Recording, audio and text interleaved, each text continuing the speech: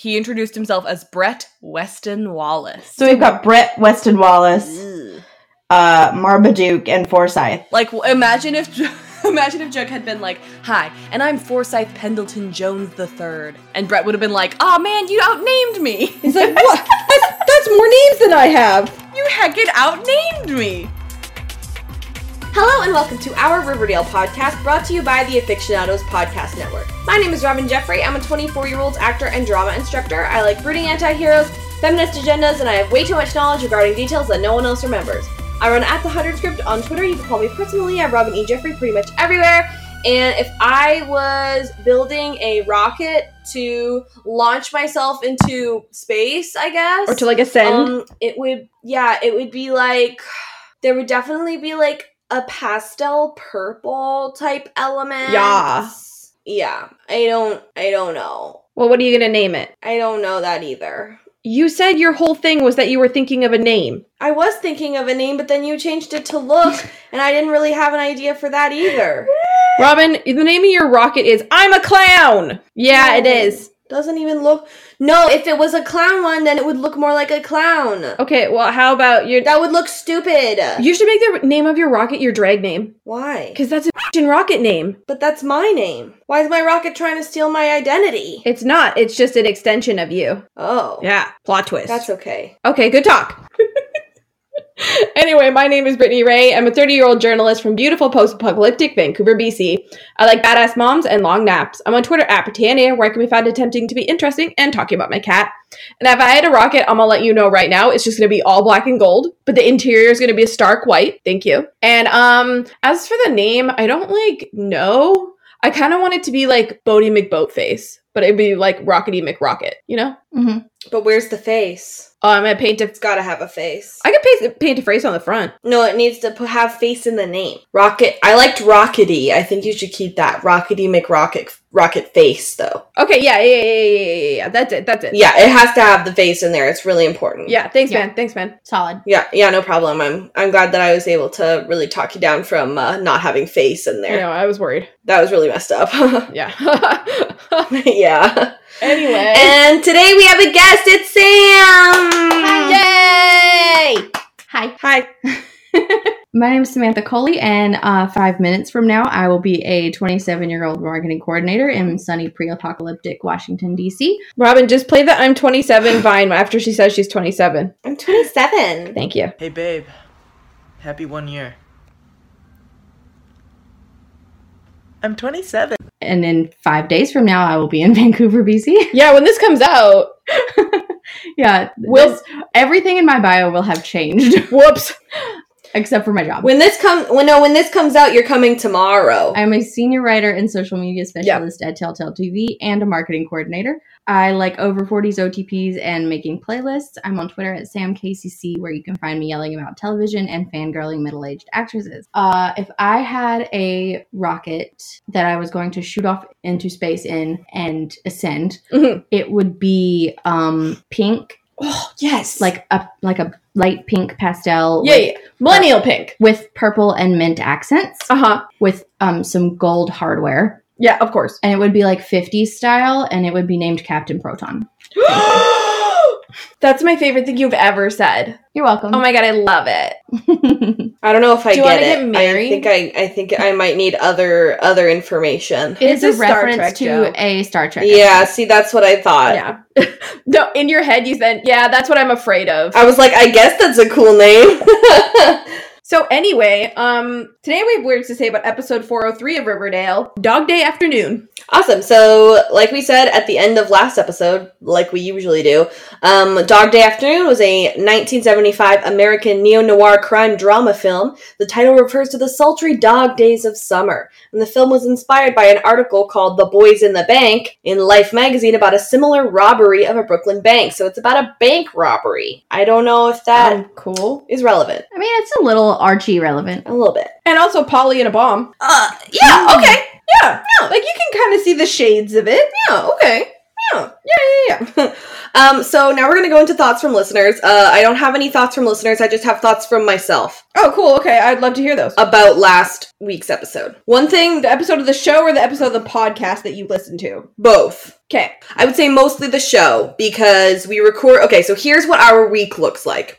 On Wednesday, we watch Riverdale. On Thursday, we rewatch and do our notes and then record about Riverdale. Yes. We edit on Friday and Saturday, and then on Sunday, it has to go out on Patreon, and on Monday, it has to go out to the public, and then on Tuesday, we have to rewatch for our TVco stream. Yeah. So it's just a lot of Riverdale every single day of the week. That is a lot of Riverdale. I mean, really you'd think is. that we wouldn't like it, but we do. Yeah, so Yeah. one thing that I have been really enjoying from our TVco streams is people commenting in during the episode saying things that we hadn't mentioned in our podcast. / me noticing new things and being like, shoot, I forgot to bring that up, and then I write it down, and so that's what I'm kind of doing right now.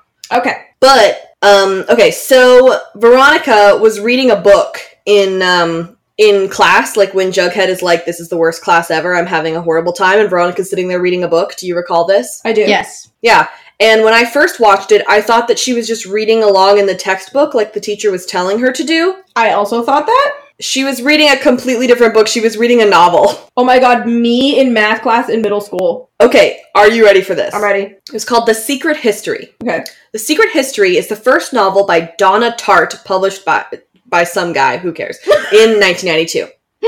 Set in New England, it tells the story of a closely knit group of 6 classics students at Hampton College, a small elite Vermont college based upon Bennington College, where Tartt was a student between 1982 and 1986. Okay.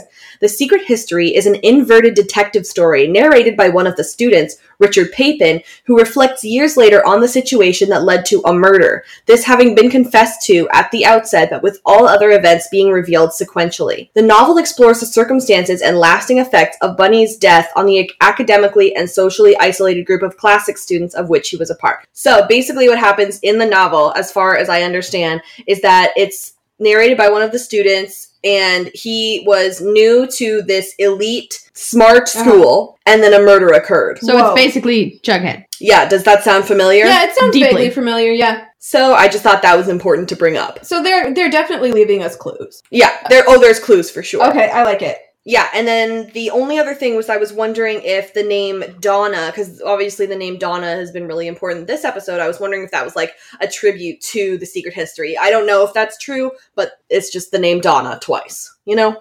Hey guys, this is Robin from the future, Robin who is editing right now.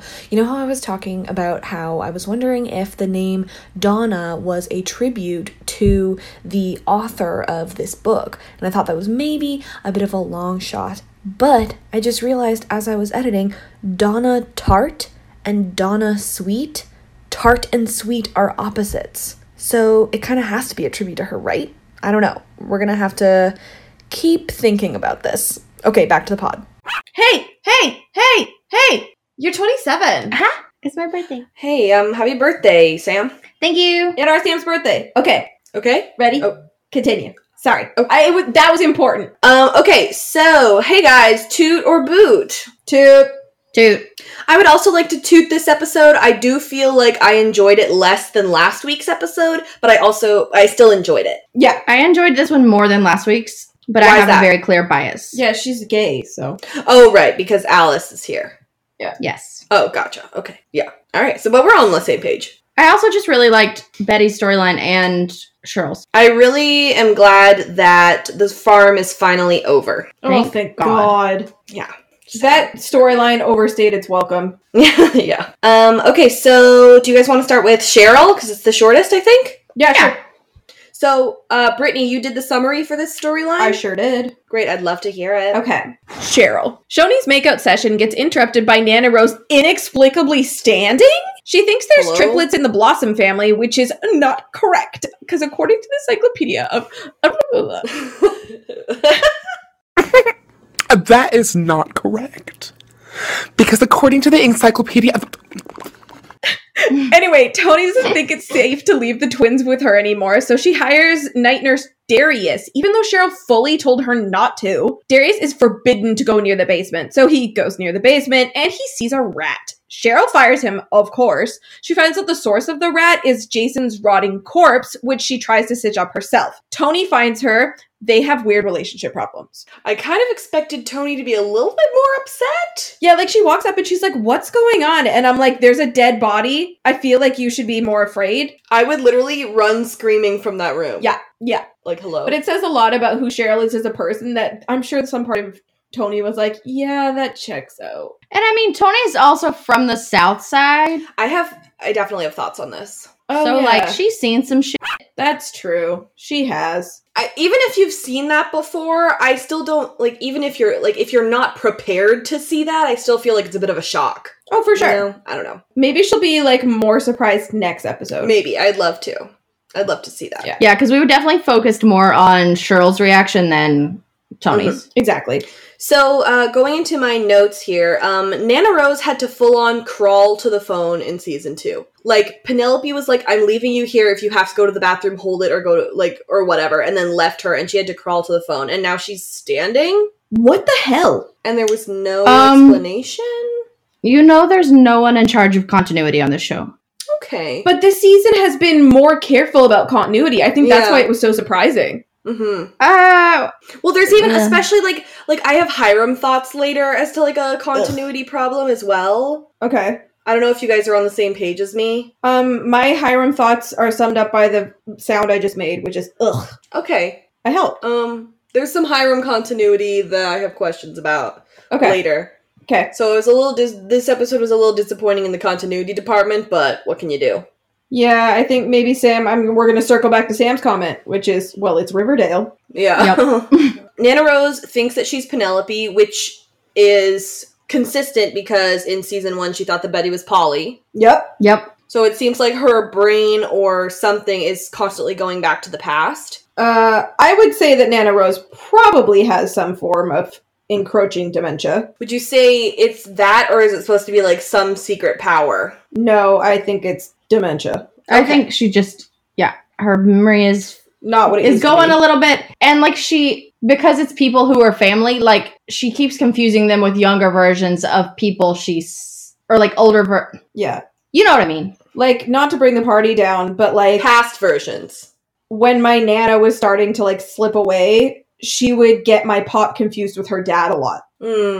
So, like, that's a very familiar thing. Like, she did that. I'm like, yeah, that makes sense. But it's clearly a plot point. Robin, tell us why. Okay, so first of all, I think that it's definitely clear that her brain is somehow going back to the past, whether that be part of just, like, dementia encroaching or whether it be, like, some sort of whatever thing. Mm-hmm. Because it's clear, like...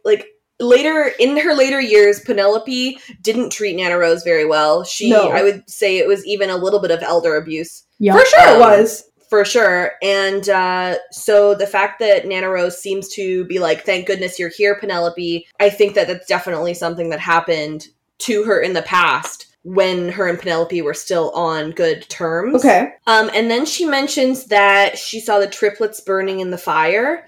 And of course, we've gotten twins all over this family. We had Claudius and Clifford. We have Cheryl and Jason. Now we have Juniper and Dagwood. So I have a theory about this. I'm so excited about this theory. You have no idea. We have been given this weird poster like a month ago. A month or two ago, the showrunner had this poster, and it was like the Chimera, that's how you pronounce it, right? The Chimera? Yeah, I think Chimera, yeah, one of those two. Yeah, and it was like, it had a picture of Cheryl, and then like a second picture of Cheryl that was like kind of grayed out, but she was in some sort of like sailor costume, and I was like, why is Cheryl working at Scoops Ahoy? Yeah, it was like two very opposite looking Cheryls. And, let's see, what does Chimera mean again? Let me check it, because I feel like... I honestly, when I saw that poster, I was very afraid that Riverdale was going to start exploring, like, dissociative identity disorder, which most people, like, kind of incorrectly identify as multiple personality or split personality. That's not it. It's a dissociative identity disorder. I said that for my mom because it drives her nuts. Oh, wait a minute. Hang on. I've just had a thought. I think it goes with your thought. Where was the second twin? Mm-hmm. Where was Clifford's twin? He was off in Lesbos. But doing what? Didn't he join the Navy? Yeah. Yeah. What if he... So is it... Wow. Okay, so is it like Claudius's daughter that looks just like Cheryl. Because like, does Penelope also have a twin that he? But I think he just took one of the triplets because she's specifically saying triplet. Yeah, what if he took a triplet with him? I think so. Okay, so a chimera is essentially a single organism that's made up of cells from 2 or more individuals. That is, it contains 2 sets of DNA with the code to make 2 separate organisms, except one way that chimeras can happen naturally in humans is that a fetus can absorb its twin. And this happened in Orphan Black, which is why I kind of clocked it as something. Yeah. So if that's what they're calling Cheryl, but then it's not because they're 2 separate people? Yeah, I think it's a triplet. Yeah, I think it's a triplet too, and they misuse the word chimera potentially. Yeah, that sounds right. Yeah. Because using the word triplet right now is really important. So, I saw the triplets burning in the fire. Not sure how that works with Cheryl, Jason, and blank, whatever this other one's name is, if that's correct. Yeah. Which I think it is. I mean, I think there's no way that we're not right. I think we're completely right now. Yeah. But, here, let me... Remember when last season and we obviously never had this explained and it drives me nuts, the twins were dropped in a fire. Yes, So, that's why it was like... Could those things be connected? I'm just going on the Riverdale Wikia to see if I can confirm that Claudius was in the Navy. I remember something about him being on a boat. I think I do too. Y'all, I think we done gone and cracked this one. Congratulations. Why do we weirdly remember this? Do you remember that? Well, we know he spent time on a boat because he went to Lesbos. Yeah. I'm gonna go on the transcript and search Lesbos. Okay. This is really important now. No, it's very important to the theorizing. I enjoy meeting new people. Do you know, during my journeys as a sailor, I came upon the most wonderful island, Lesbos. I bet you that's where other Cheryl is. That's it. 100% that's it. Okay, so we cracked it. 150%. We cracked it. Yeah, that's it. Not since us figuring out that Chick was part of the Gargoyle King have we been so excited. I'm so proud of us. Okay, so talk to me about Darius. What are your thoughts on Darius? Darius seemed like kind of suspicious. Like, why did he move Jason? He didn't move Jason. Did the rats move Jason? Yeah, because he's in a wheelchair. He could have wheeled away because there are rats all up in him. Darius is an innocent man. Justice for Darius. Genuinely. Dude, wow, literally that's one of my notes. It's almost like we're roommates and best friends. That's really funny. Literally, I'm looking at Justice for Darius right now. Genuinely, Darius was found online. First of all, why are you looking for people online? How else are you supposed to find employment in 2019? Or whenever the show is set? I guess it just... No, sorry, I'm talking about, like, Tony. Like, would she find him on Craigslist, or did she put out an ad? She probably put out an ad. Because it sounded like she just found it. It sounded like she just found him on Craigslist by saying, I found him online. Honestly, my first thought was she Googled night nurses Riverdale. Yeah. So, okay. But, weird that they're, like, already on a nickname basis. Yeah, D? Like, he calls her Miss Antoinette, and she's allowed to call him D. I have so many questions. I thought that was weird. I hope he's like a former Southside Serpent who, like, decided to get his degree in nursing. He literally was like, hi, I'm here to do an actual job. Cheryl was like, please do not go into the Blossom Chapel. It is genuinely sacred. You may not go in there. He said, okay. So all he did was go downstairs, find some rats, and then leave. And then she fired him when all he did was his job. Justice for Darius. Can you imagine? Can you imagine being him? He'd be like, wow, those must have been some magical rats. If I was Darius, I'd be like, you know what? Honestly, good riddance. I don't really want to work here. Yeah. Also, there's rats here. It's like that scene in Iron Man 3 where he's like, no, please, listen. These people are so weird. And Tony just lets the bad guy get away. I think that might be the 5th time I've heard that anecdote. What's interesting is that I'm done talking to you. Goodbye. Oh, okay, see ya. I think it's funny that they, like, do they make Darius wear red? Probably. Oh, I hope so. Probably. Yeah. That was fully, like, custom Blossom scrubs. Mm-hmm. And so Cheryl... But that implies that Tony did that. Made him wear red? Yeah. Yeah, I don't see why she wouldn't. That's iconic. So when Cheryl goes down there and she's like, you moved, or whatever, I'm like, what happened to the sheet that goes over him? Oh, yeah. Did she... Okay. Did she just leave him exposed? Like, yeah, this should be fine. Again, continuity. We don't know her. And then this was one of the things that really got to me. My mom was on our live stream on Tuesday night, And when we got to this point, my mom said, "Is he in one of Nana Rose's chairs?" Yeah. Is that why Nana Rose doesn't have a chair anymore? No, her chair was there. She was just, like, not using it. Maybe she has more than one. Yeah, that would make sense. Yeah.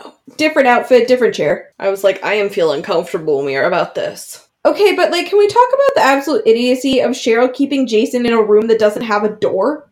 It literally just has, like, a gate. Yeah, like, you could walk up to it and see his body. I'm like, why wouldn't you lock him in a closet? Yeah, it's a bold move. I put in my review that...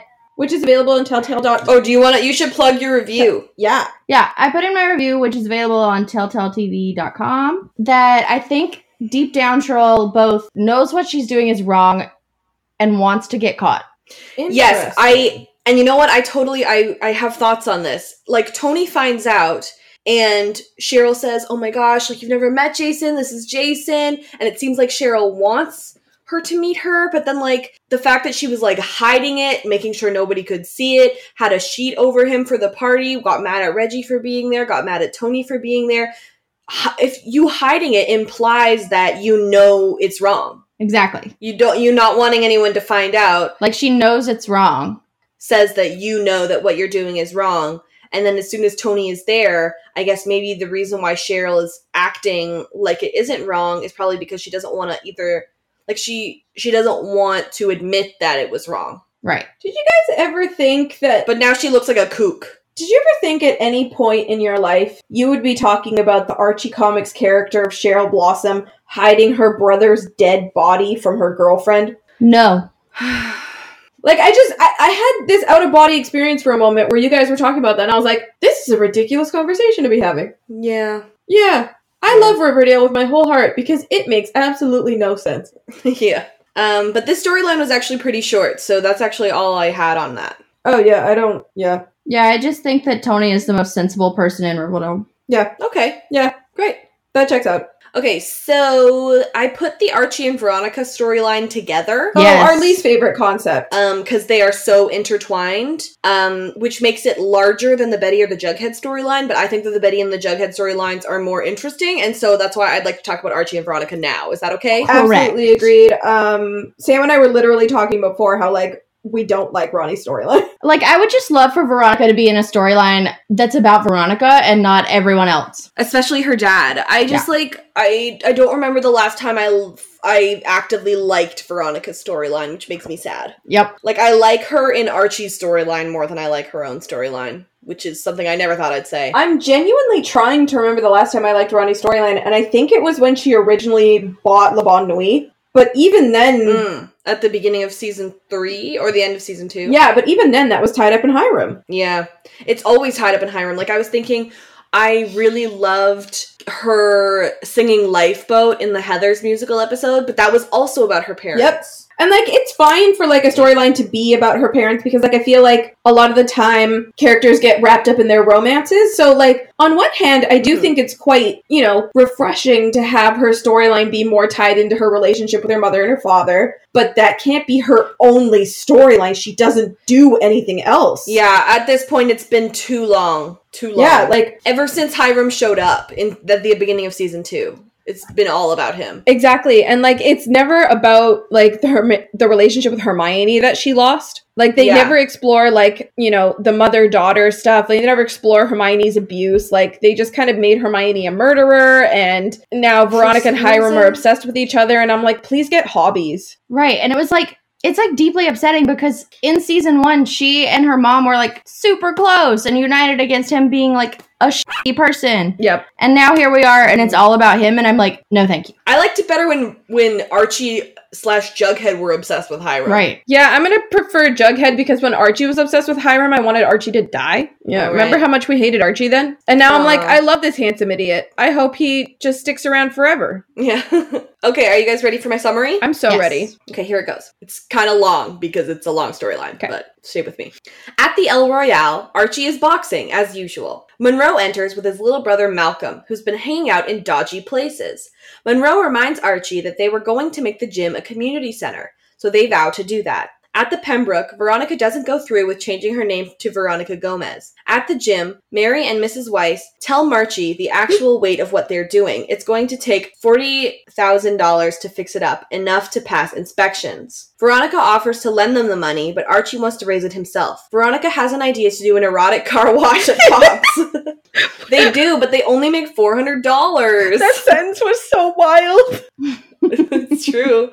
Later, Monroe barges into the gym and tells Archie that these dodgy guys attacked his brother even though he listened to him. It's time for war. Archie doesn't want Monroe to end up back in jail, but apparently doesn't care about himself. So he says he'll talk to FP about this guy named Dodger. Veronica gets home to find Hiram at his desk. Apparently, he's allowed to leave prison whenever he wants. Yeah. Apparently, if you're rich enough, they just let you walk in and out. He tells Yeah. Veronica that he wasn't born a lodge, and his father was very angry that he changed his name. Now he understands. Elsewhere, Mary tells Archie that she'd like him to come back to Chicago with her. Archie refuses. She considers Riverdale a lost cause. Archie wants to make a difference. He sneaks out and attacks Dodger and his cronies with a baseball bat.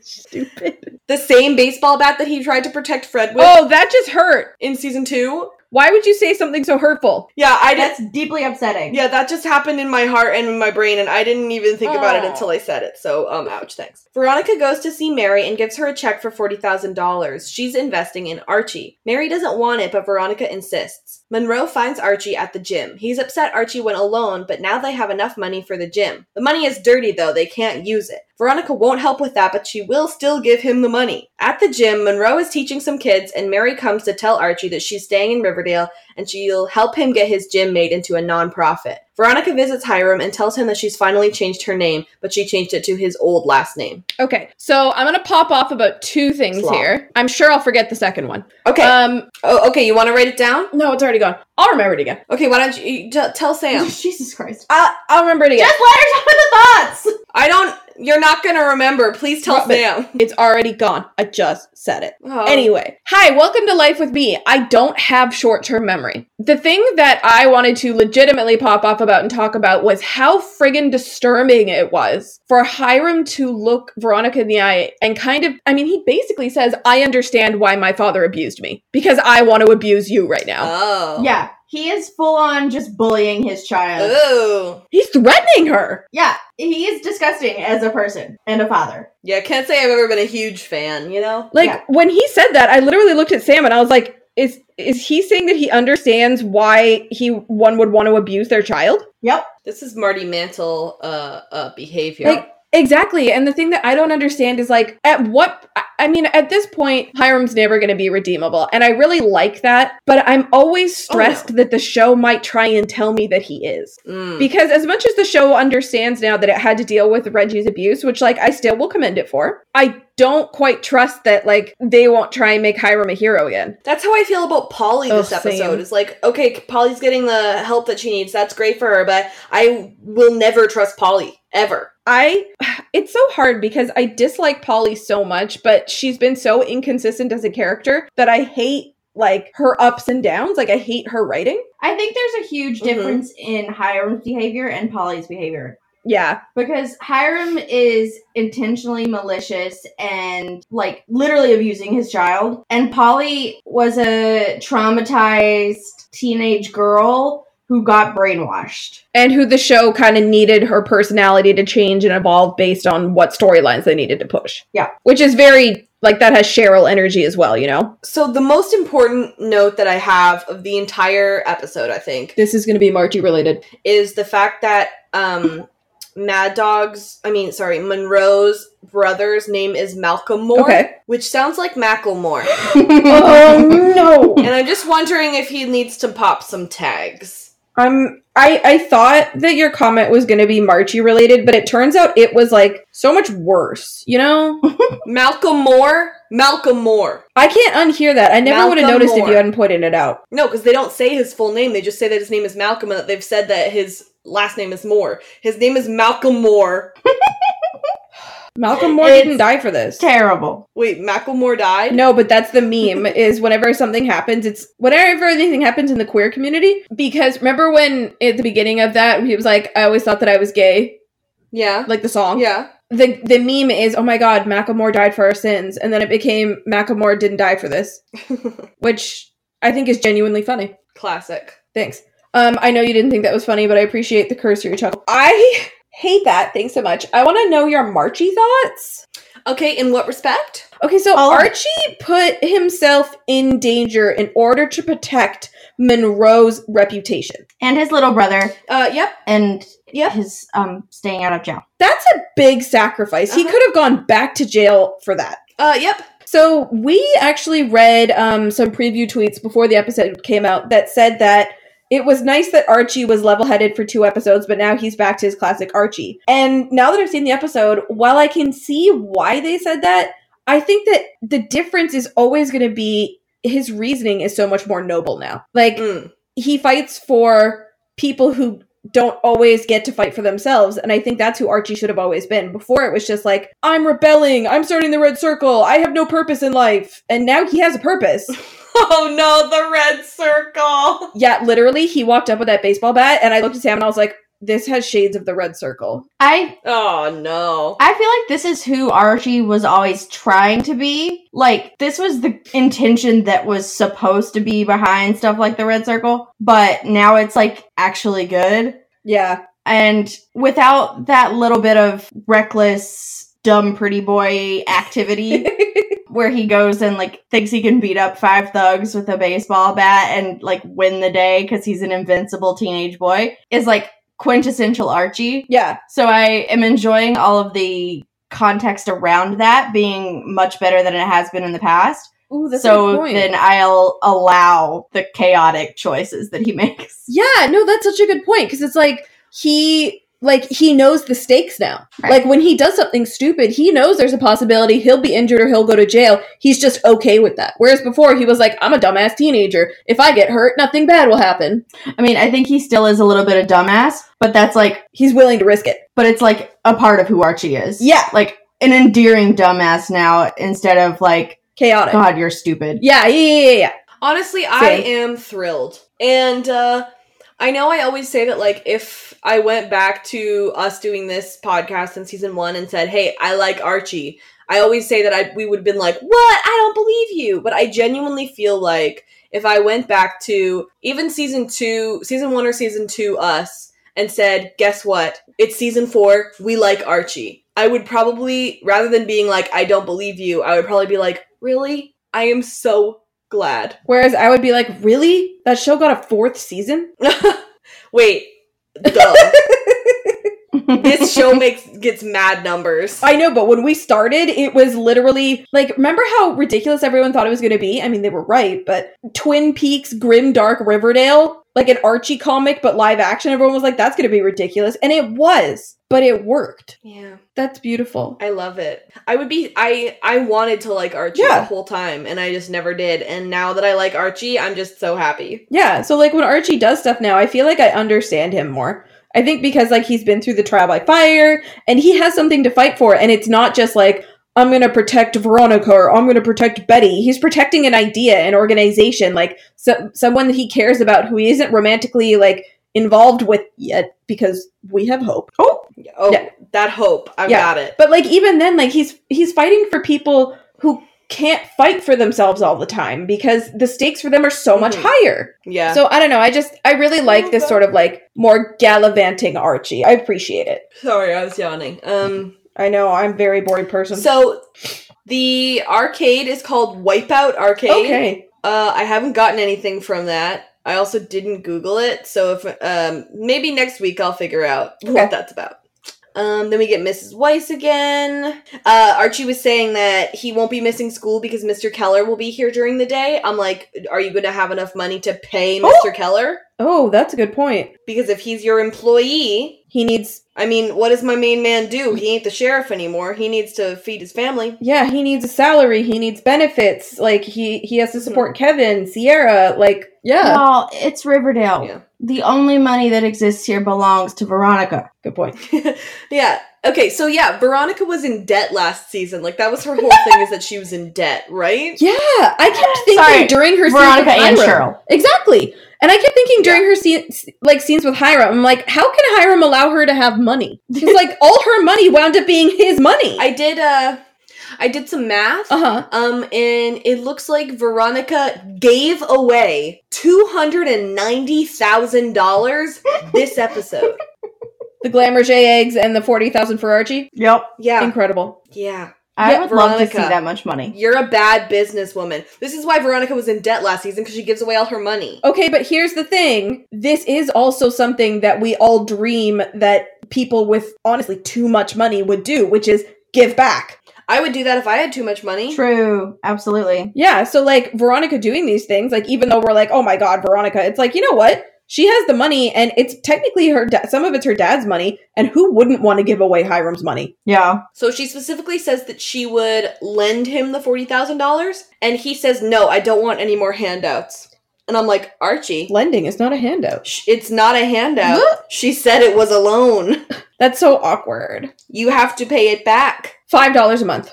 Because that's what a loan is. So Archie doesn't know words? He's like, I need to learn some more vocabulary. Well, he'd need to go to school for that, and he doesn't do that much. Yeah. So they do this car wash, and once again, they are teens. Okay, but I was saying to Sam that I'm so glad the objectification was not of women. We are an equal opportunity objectification show. Yeah, like, that was last episode. Yeah. I like how Kevin handles the money. It's like, we all know that Casey Cott has muscles under there. I don't know why you're making why you're making Kevin keep his shirt on. Kevin was just like, I'm not here for female objectification. Exactly. He's like, I'm not interested. Yeah, he's like, I'm not doing that, but I will collect money for you because this seems fun. Yeah. I would like to see it. And then Veronica suggests a magic Mike night, and that they should all be fully naked. Okay, I missed the fully naked part. Same. I think she says the full Monty, and I didn't know what that meant, but I asked Emily, and she said it meant they get all naked. She is correct, that is what that means. That is deeply upsetting. Oh my god, Veronica. Yeah, so, and then everyone is like, and she's like, okay, never mind. I'm like, Veronica, we see what you're trying to do here. You have goals. Veronica just wanted that for Veronica. She's just, I'm like, you have goals and we see you. Veronica, keep your kinks to yourself, please. If I was Archie, I'd be like, excuse? How many other men do you want to see naked? Just like ballpark. Yeah. Just like, he's just like an estimation? I don't know. Is Mad Dog involved? Because maybe I would do it. I don't know. I don't know. Nope. What? Nope. What? Who said that? Not me. What? It's like, how, like, in America, because I have not had this be true in any high school I've ever been to, but like in the shows that I watch, they have like those communal showers. Yeah. In the locker room. Are they all naked in there? Yeah. What do you mean? I mean, like, in my high school, we had communal showers, but they were all separate.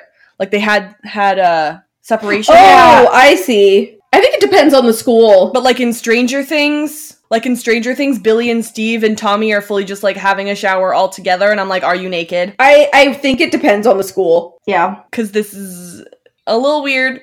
Like, if that were true at Riverdale High, I just wonder if Veronica had been like, or you can go the full Monty, and Archie's like, it's chill, I've already seen it, all of it. Yeah. He's like, it's fine. Okay. We all play football here. Apparently. We're all friends. Yeah. So this guy, his name's Dodger. Okay. Which is the name of the dog in Oliver and Company. Oh, all right. And so he says, oh, why should I worry? Oh, why should I care? And that's all I heard in his scene. Okay. Have you seen this movie? No. The Disney movie with the orange cat? It's not since I was like 5. Yeah, not since like very, very little. I haven't seen it for a while either, but boy, did that song stay in my heart. Yeah, but you have the world's most insane and unachievable memory. It goes, oh, why should I worry? Why should I care? I may not have a dime, but I got street savoir-faire. You don't remember this song? No. It sounds familiar, but no. Okay. Anyway, it's iconic, and as soon as they were like, his name is Dodger, like, even in like the casting announcement for him and everything, I was like, why should he worry? Oh, why should he care? Well, play a little clip so that people know what you're singing. Yes, I will. I looked it up on YouTube this morn. Parf.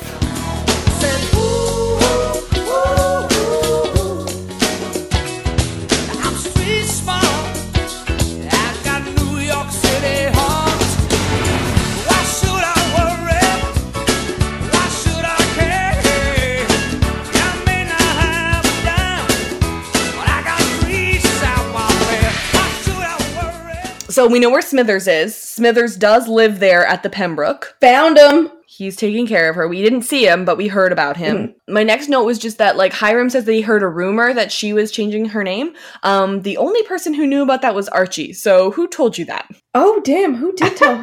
Well, didn't she go down to the office and she went to the office. Yeah, like wherever she got the certificate, I guess. Yeah, so whoever worked in the government there was clearly a snitch. I guess so. Which, I mean, everyone in that town is a snitch. Yeah. Okay, so here is my big continuity problem with Hiram. Cool. Hiram says, when I was growing up, my name was Jaime Luna. That was my name. Okay. And then one day I wanted to have my own name, and so I changed my name to Hiram Lodge because everyone thought that the Luna name was dirt, and so I wanted my own name. Are you with me so far? I'm with you so far. Okay. In the Midnight Club, oh no, they called him Hiram Lodge. Yeah. They said that Hiram Lodge. If they know him as someone else, wouldn't they still call him by that name even if he changed his name? But maybe he changed his name in high school. It before he transferred. Yeah. I guess, but like as a kid, it's possible. He was already making his own fortune. He could have done it at 16. I guess just like the way that he was speaking, it seemed like it was like a once I was finished college, I still felt like garbage, so I changed my name type of story. Yeah. You know what I mean? It didn't seem like this happened when I was a child. I don't know. It was weird. I was just like, hello? I think he probably did it in high school before he transferred to Riverdale High. What makes you think he transferred? Because Sam said it and that made sense to me. He has that, like, new kid with muddy energy. I guess there aren't any lodges in Riverdale. Right. No. So, like, it's not a Riverdale family. Like, they all went together, but they... Like, they're like the Blossoms and the Coopers are. Like, he's part of the club, but he seems like a transplant. You know what I mean? Gotcha. Okay, well, I will accept that, just to make it make sense. Okay. They mentioned that Archie is doing his senior year. He's not supposed to be in senior year. He failed last year. Thank you. Thank you. That's the podcast. I've said it already. Woo! I've said it already, so I'm not going to dwell on it, but he's not supposed to be in senior year. Thank you. I love that this show never remembers its own backstory. Yeah. I just... Okay. It's one of those charming things now where it's kind of like Glee, where you're like, sure, this new canon makes sense. Okay. Well, that's the thing is, like, we watch The 100 for our The 100 podcast, and there are things that happen, and we're like, we have to figure out how this makes sense because there must be some sort of explanation. And when we come here, it's like, if it doesn't have an explanation, Right. The problem is that in both shows, there's never an explanation. But in The 100, for some reason, we have higher standards. I don't know why. But on this one, Riverdale knows what show it is. So it sets up our standards, and then it meets them, but, the bar is on the floor. It's because Riverdale hasn't made sense and hasn't answered questions from the beginning, but The 100 was actually good for a bit. Yeah, you're right, and it just kind of got progressively, not that. I just wanted to give a shout out to Lost, which answered every single question, and if you have any unanswered questions from Lost, still hit me up, because I know all of them. She really does. Thanks. And you might not like some of her explanations, like one of her favorite ones is, it's a magical island! And you're like, okay. But then she explains it, and you're like, oh, okay. Like, literally, if you're buying into a show in which the island is magical, sometimes the answer is it's a magic island. It's magic. That's why they made it magic, so that it could answer questions. Yeah. You know? It's a magic island. Sometimes the answer is just, I don't know, magic? Yeah, like, some of it's just like, why did this person say this? And it's like, yeah, and who was her postman? Like, who cares? I mean... In Battlestar Galactica, they had, like, this plot line early in season 1 where they were running out of booze and it was going to be this thing. And then at some point, they just gave up pretending that the characters didn't have an limitless supply of booze. And all of us were like, okay. Remember that? Yeah. Saul used to keep track of, like, remember he was, like, writing on it? Yeah! Guys, can we talk about Riverdale? Yeah, okay. It turns out that Archie has a trust fund. What? No. He has a college fund that his parents started for him when he was a baby. He's like, what? I have money?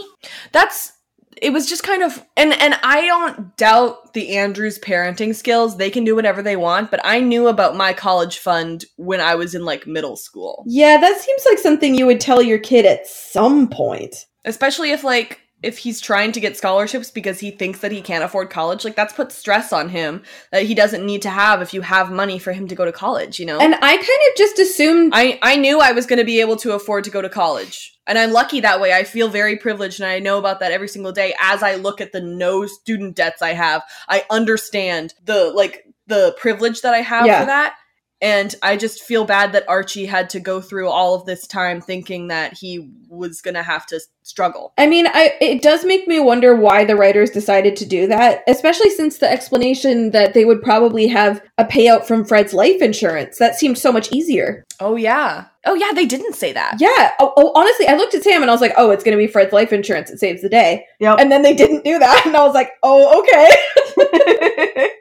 Yeah, weird, because Veronica's like, oh no, I have to pay you $9,000. No one ever talked about his life insurance. No. Yeah. And Fred's the kind of guy who would have life insurance, especially with his type of work. Yeah. Yep. He was a construction worker. Like, there's Andrew's construction. He probably had a will. I mean, obviously, Mary was probably in charge of his assets, but he clearly would have left something to Archie. Mhm. Yeah. So, Well, honestly, Archie can have the money that I was planning on giving him anyway.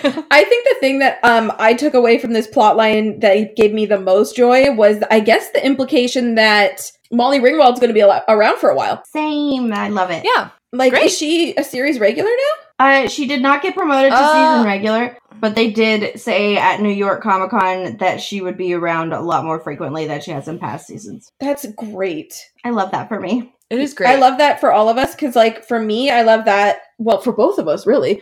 Truly. Love a good MILF. But Like, also, it's Riverdale just, like, always needs more moms. exactly. And it's Molly Ringwald. Like, a whole new generation gets to Exactly. see who Molly Ringwald is. Like, Mhm. legendary queen. Yeah. And I like that Archie won't lose, like, the parental support. Like, he'll have that parental sounding board, so he'll still have that dynamic, but she'll also be around to help keep the memory of Fred alive. Yep. I have to say, like, the running gag that I didn't think was going to be a gag, but now very clearly is, of Mary thinking that Archie's in bed when he is absolutely not in bed is, like, the funniest thing that's ever happened.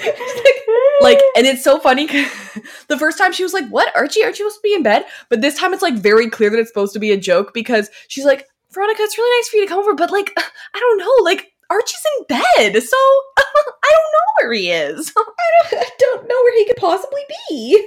I don't want to wake my son. Yeah, like, anyway, I thought that was very funny. That boy needs a tracker. Okay, so I have a question for you guys. Cool, I have an answer. Is Riverdale a losing proposition? No. No. I don't think so, and for the same reason that Archie said, because Fred believed in Riverdale. Yeah. And I think because there's, like, I think it's kind of the same attitude that I have towards Generation Z. It was a struggle to say Z, because it's clearly, Z.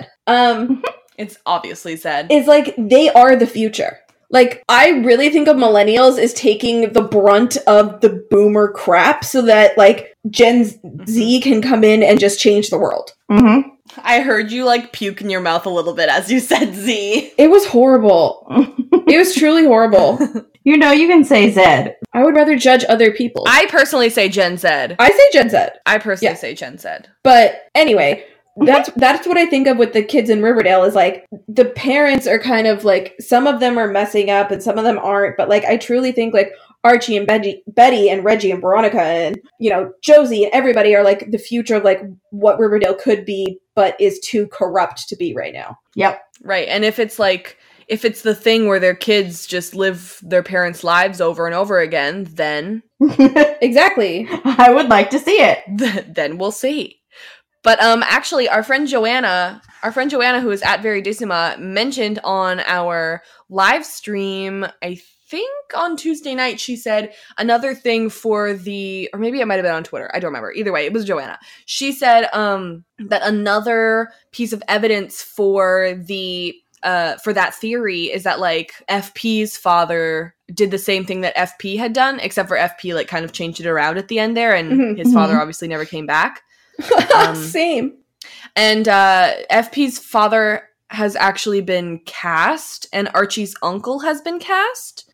And then Hiram's daughter, who is not Veronica and is not Hermione's daughter, has been cast. There's a lot going on. There's like a whole mess of new characters that I honestly, like, don't even know how to theorize about until we get them, you know? Agreed. Especially because, like, clearly now we've worked out we're gonna have, like, triplet Cheryl.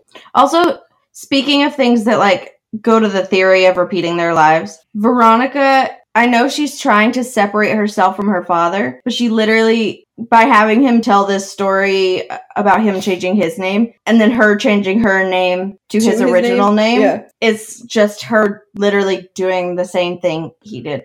as a child. Yeah, she's just completing the cycle. Yeah. Oh, right. I do like Veronica Luna is a pretty name. Yeah, I cannot get over her not being her Veronica Lodge, though. I wish she had gone with Gomez. Yeah, I wish she'd gone with Gomez as well. Like, Veronica Lodge is so iconic. Because, like, Gomez is connected to Hermione, who she's clearly had in the past a much better relationship with, and she doesn't have a relationship with her grandfather on Hiram's side, so, like, she clearly just did this to piss him off, and I'm just like, does this actually feel right, or you just want to fight? Why are they so obsessed with each other? Did you interpret that as him being pissed off that she changed his name? Yeah. Like that? Oh, yeah. Changed to his name? She's so angry. I took it as him being honored. You think? I thought he looked honored. Okay, well, we will have to see in rewatch. I thought he looked proud. Yeah, everybody who's listening, please let us know. Like, I didn't even think, like, consider that he could possibly have been angry. Because I thought he was, like, almost crying because he was, I don't know. That's why I thought it was weird that she would do that. I'm like, why are you, what's it called? Not the opposite of punishing. Why are you rewarding him? I thought she was reclaiming something from him and that made him angry. Like, a name that, like, recalls anger in him. But maybe she was punishing him. Is now constantly going to be thrown in his face. Which, interesting, because when he told the story, I guess I thought that maybe he felt regret for changing his name since he now understands how upset it made him. And so her changing her name to something that means a lot to him. Interesting. I thought had made him happy. But obviously there's a lot of different ways to interpret it. So if you guys are listening to this, please let us know your thoughts on this. Yeah, very interesting. I really liked the moment where Veronica said to Mary that Archie makes her want to believe in herself. Yeah, that was wholesome. Yeah. I was like, this is who Archie's supposed to be. Exactly. Archie's supposed to inspire people and be good. Mm-hmm. That was the best Veronica scene of the episode, I think. I agree. So Monroe finds Archie in the gym and he's like, oh, you went and attacked them? Like, aren't they gonna, like, punch back or, like, push back against you? And he said, it's okay, I was wearing a disguise. Okay. They're not gonna be back. Was the disguise good enough? No. Obviously, he was smart enough to cover up his hair, which has been his downfall many times. On any other show, I would be like, oh, that money is so coming back to bite them. But on Riverdale, if it never comes up again, I will not be surprised. Oh, I do not expect it to come up again. Yeah. But I do think that Archie is wrong on the sense that Dodger won't be back. I do think Dodger will be back. Yeah, you don't just let $40,000 go. Oh, that will absolutely be back. Yeah. I did feel like it was kind of weird that this was the first time that we were hearing about him. Like, I feel like we heard about the Ghoulies and we heard about the Serpents before, like, they were more, like, super relevant and prevalent. So, like, the fact that he was, like, mentioned once and then we, like, got the big confrontation, I was like, there's no way this is it. Yeah. Yeah, it's not gonna happen. And I would like to point out, we still don't really know what I guess the big thing of the season really is going to be what happens to Jughead. Well, I need to figure out what the heck this VHS tape at the end is about first. Oh, right, duh. Yeah, I'm high-key interested in that. Like, I feel like that might be the kickoff. Yeah, forgets that there's an entire season set up. Especially because it's the Halloween episode next. Whoopsies. So he's like, this money is dirty, we have to clean it. And I'm like, how you clean money? In washing machine? Oh, Will fall apart. Oh, Robin. buddy. Genuinely, how do you clean dirty money? Isn't it just, like, dirty and it has bad energy? How do you clean it? No, honey. It's launder. You have to launder the money. You have to put it through a legitimate business. You can't just show up with $40,000 cash and someone would go, hey, this seems legit. They'd be like, where did you get $40,000 cash? And, like, some of it could be, like, tracked. Yeah. Well, okay, so then if they gave it to Veronica, and Veronica gave them a regular $40,000, now Veronica's stuck with the dirty money. No, she gives it out as change. Veronica attributes that money to profits from Le Bon Nuit. Oh. And that's how she explains it to the government. Okay. That's what a drug front is. That's what money laundering is. Oh. And on this podcast, we will teach you how to do crime. I mean, Breaking Bad did it. I thought money laundering was making money. No, money laundering is putting money through a legitimate business to make it seem like that's why it's called laundering. Get it? Yeah. Okay, so what is it called when you full on make money? Printing money? Just making money. Wait, like make money like legitimately? No, like you put it in like a scanner and you say, beep, beep, print me money, please. That's just fake money, bud. Yeah, I guess that's what I thought money laundering was. No. It's like, this is what they did in, like, I'm going to explain it to you, like, the way they did in Breaking Bad, which is, like, Walter White made a ton of money selling drugs, but he got paid in cash. He needed a way to, like, justify why all of a sudden he had so much money, so he bought a car wash to launder the money through. It was the car wash that he worked in at the pilot? Yes, he bought that car wash, and that's where all the money went, is he was like, yes, these are profits from my car wash that I legitimately own. I only watched season 1. Yeah, I understand. A lot of people think it's the best show ever made, and I'm like, okay. It's good, but, like, I couldn't find anyone to relate to. boy, there's a lot of male energy in that show. Yeah. It's just, like, all men, and then, like, Yeah. his wife, who is, like, who they're making unlikable for some reason, and I'm like, I don't want to dislike her, but she's annoying. Well, you know? it's that, like, a lot of viewers found Skylar annoying because she was saying, like, illogical things like, hey, please stop selling drugs. So illogical. Doesn't make any Yeah. sense. Yeah. But, like, and then it's like, well, I like Jesse because he's funny, but also he's a drug dealer, and I don't want to support that. I just couldn't relate to anybody, so I stopped watching. Yeah, and you know what? That's okay. I am so sorry. Yeah. Let's keep talking about Riverdale, which is a show that we do like. Yeah. So Monroe is asking everybody to jab. They say low jab, high jab, do it. It looks like he just wants high fives. Yes, it does. Maybe he just did. has his arm up. He's like, somebody, don't leave me hanging, please. For the love of God, give me a high five. Okay, so then they're going to make it into a nonprofit, which I think seems very smart, but you still need to pay Mr. Keller. Just saying. And then Veronica has changed her name to Veronica Luna, which we already talked about. That's all I had for that storyline. Boom, done. All right, Jughead? Yeah. Jug arrives at his dorm with the other Joneses and Betty. Betty's going to miss him at Riverdale High. Later, it's revealed that one of his roommates is none other than Moose. He's going by his real name now, which is Marmaduke, because he needed a new start. Turns out he has another roommate, and it's Brett. A great opportunity to kill Brett in his sleep. In their little writing book club thing, they each critique each other's writing. Brett and Jug are not friends. Brett said he can't relate to Jughead's voice because he's never been a poor kid who lives in a trailer and is a gang. Really, he's the personification of bigotry. Yeah. And classism. Yeah. Jug heads back to his dorm, and Moose is hooking up with Donna from Jug's class. She tells Jug not to mess with Brett, and then Moose reminds him that he's bi. Hell yeah. Love that. Mr. Chipping cancels writing club for the day. They all get the same murder mystery and have to write their own ending. That night, as they're all writing, Brett continues to antagonize Jughead and make fun of how he was raised. Jughead claps back with the fact that his dad got better and his family and friends actually love him. Bet Brett can't say the same. Awkward. Brett is stunned by someone standing up to him. The next day, Donna wins the competition, and Jug and Brett tie for last. Later, Jughead sees that Brett has completely exposed Moose's identity. The Gargoyle King stuff, the Black Hood stuff, the Midge stuff, everything.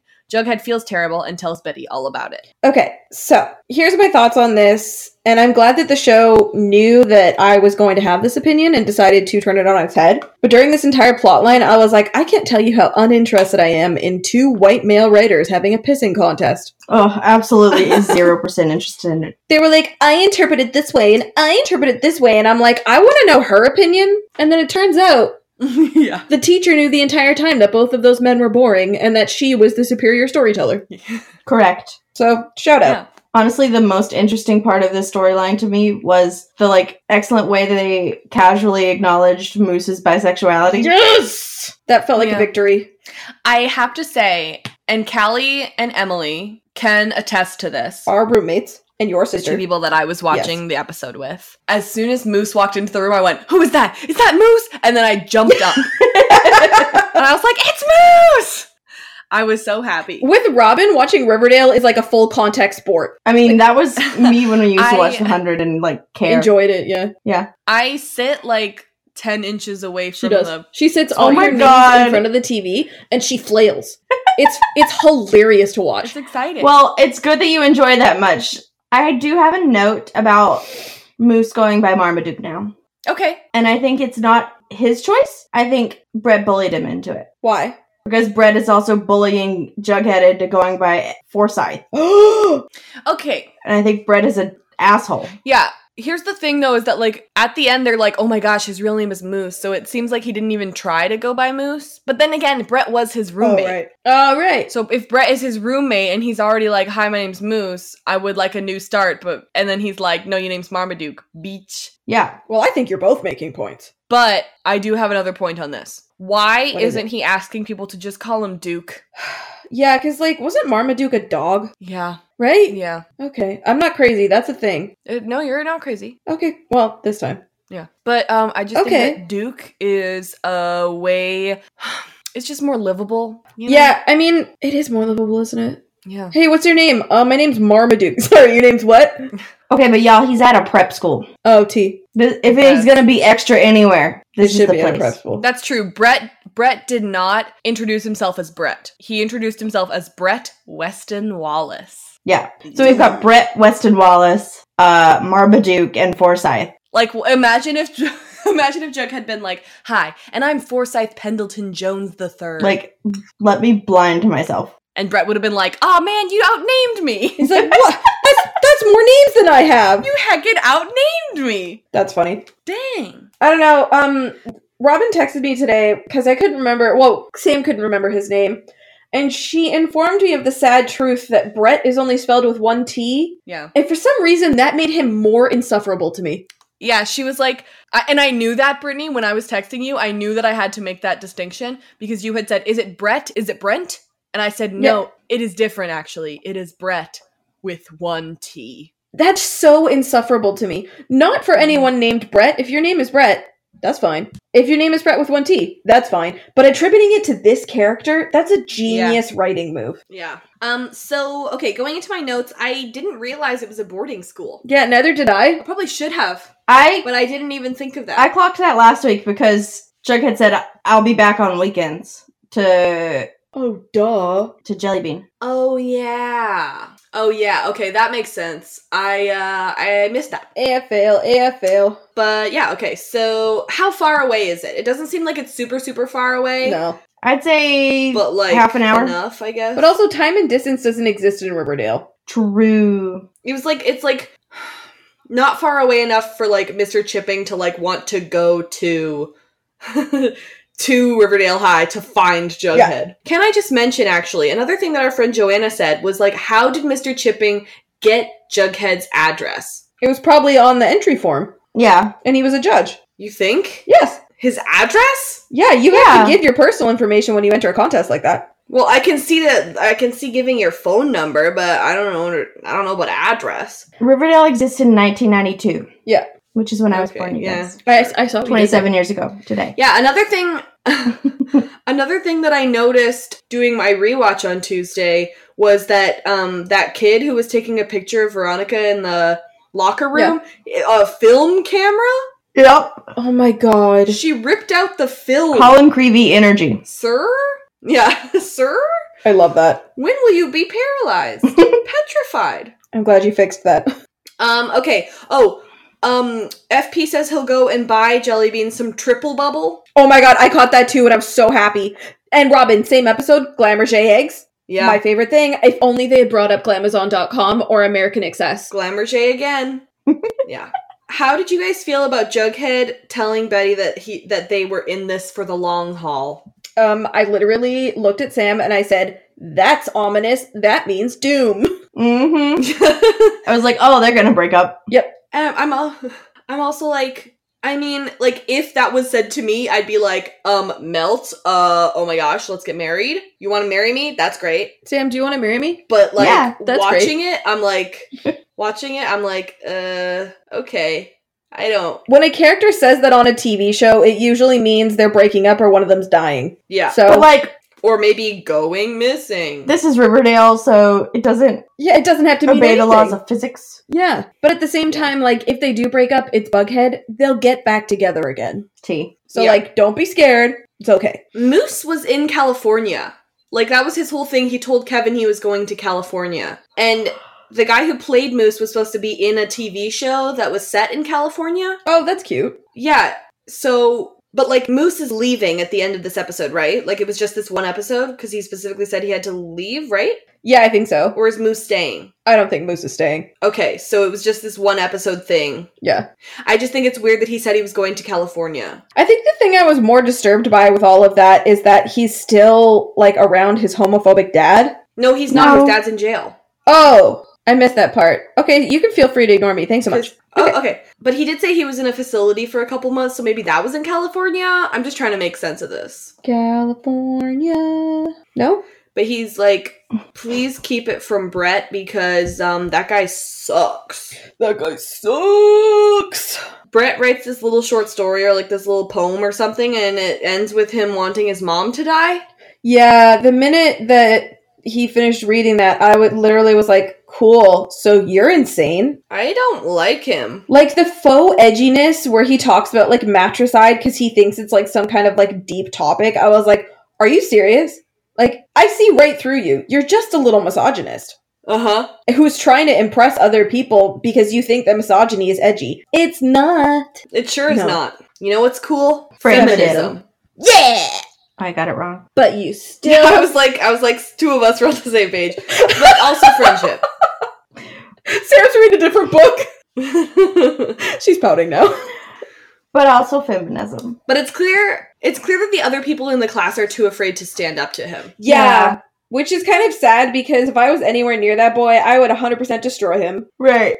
Oh my god, I would like to see it. That boy would be eviscerated. Like Jughead doesn't even hurt him because he's like, there's a no violence policy, and so Jughead's like, okay, I guess I won't inflict violence, I'm just going to cut you to the core with my words. Which was iconic. He did that, and like, Brett seemed so stunned, he was like, and I'm like, seriously, has no one ever said any negative word to you in your entire life? No, like, he had one not even that harsh criticism, and he lost his mind. My favorite thing was, he literally was like, I can take it. I'm a big boy, Jughead. Yep. You can tell me. And Jughead's like, okay. And so he does, and he's like, time to insult you now. That was my favorite thing. So you're not a big boy. Literally, that's like every male writer on Twitter who's like, yeah, like, please tell me your thoughts. And then you tell them one constructive thought, and they're like, excuse me? I am a gift to writing. You don't know what you're talking about. And I'm like, you're not even that hot anyway. Oh my god, I just felt that in my soul. There it is. There it is.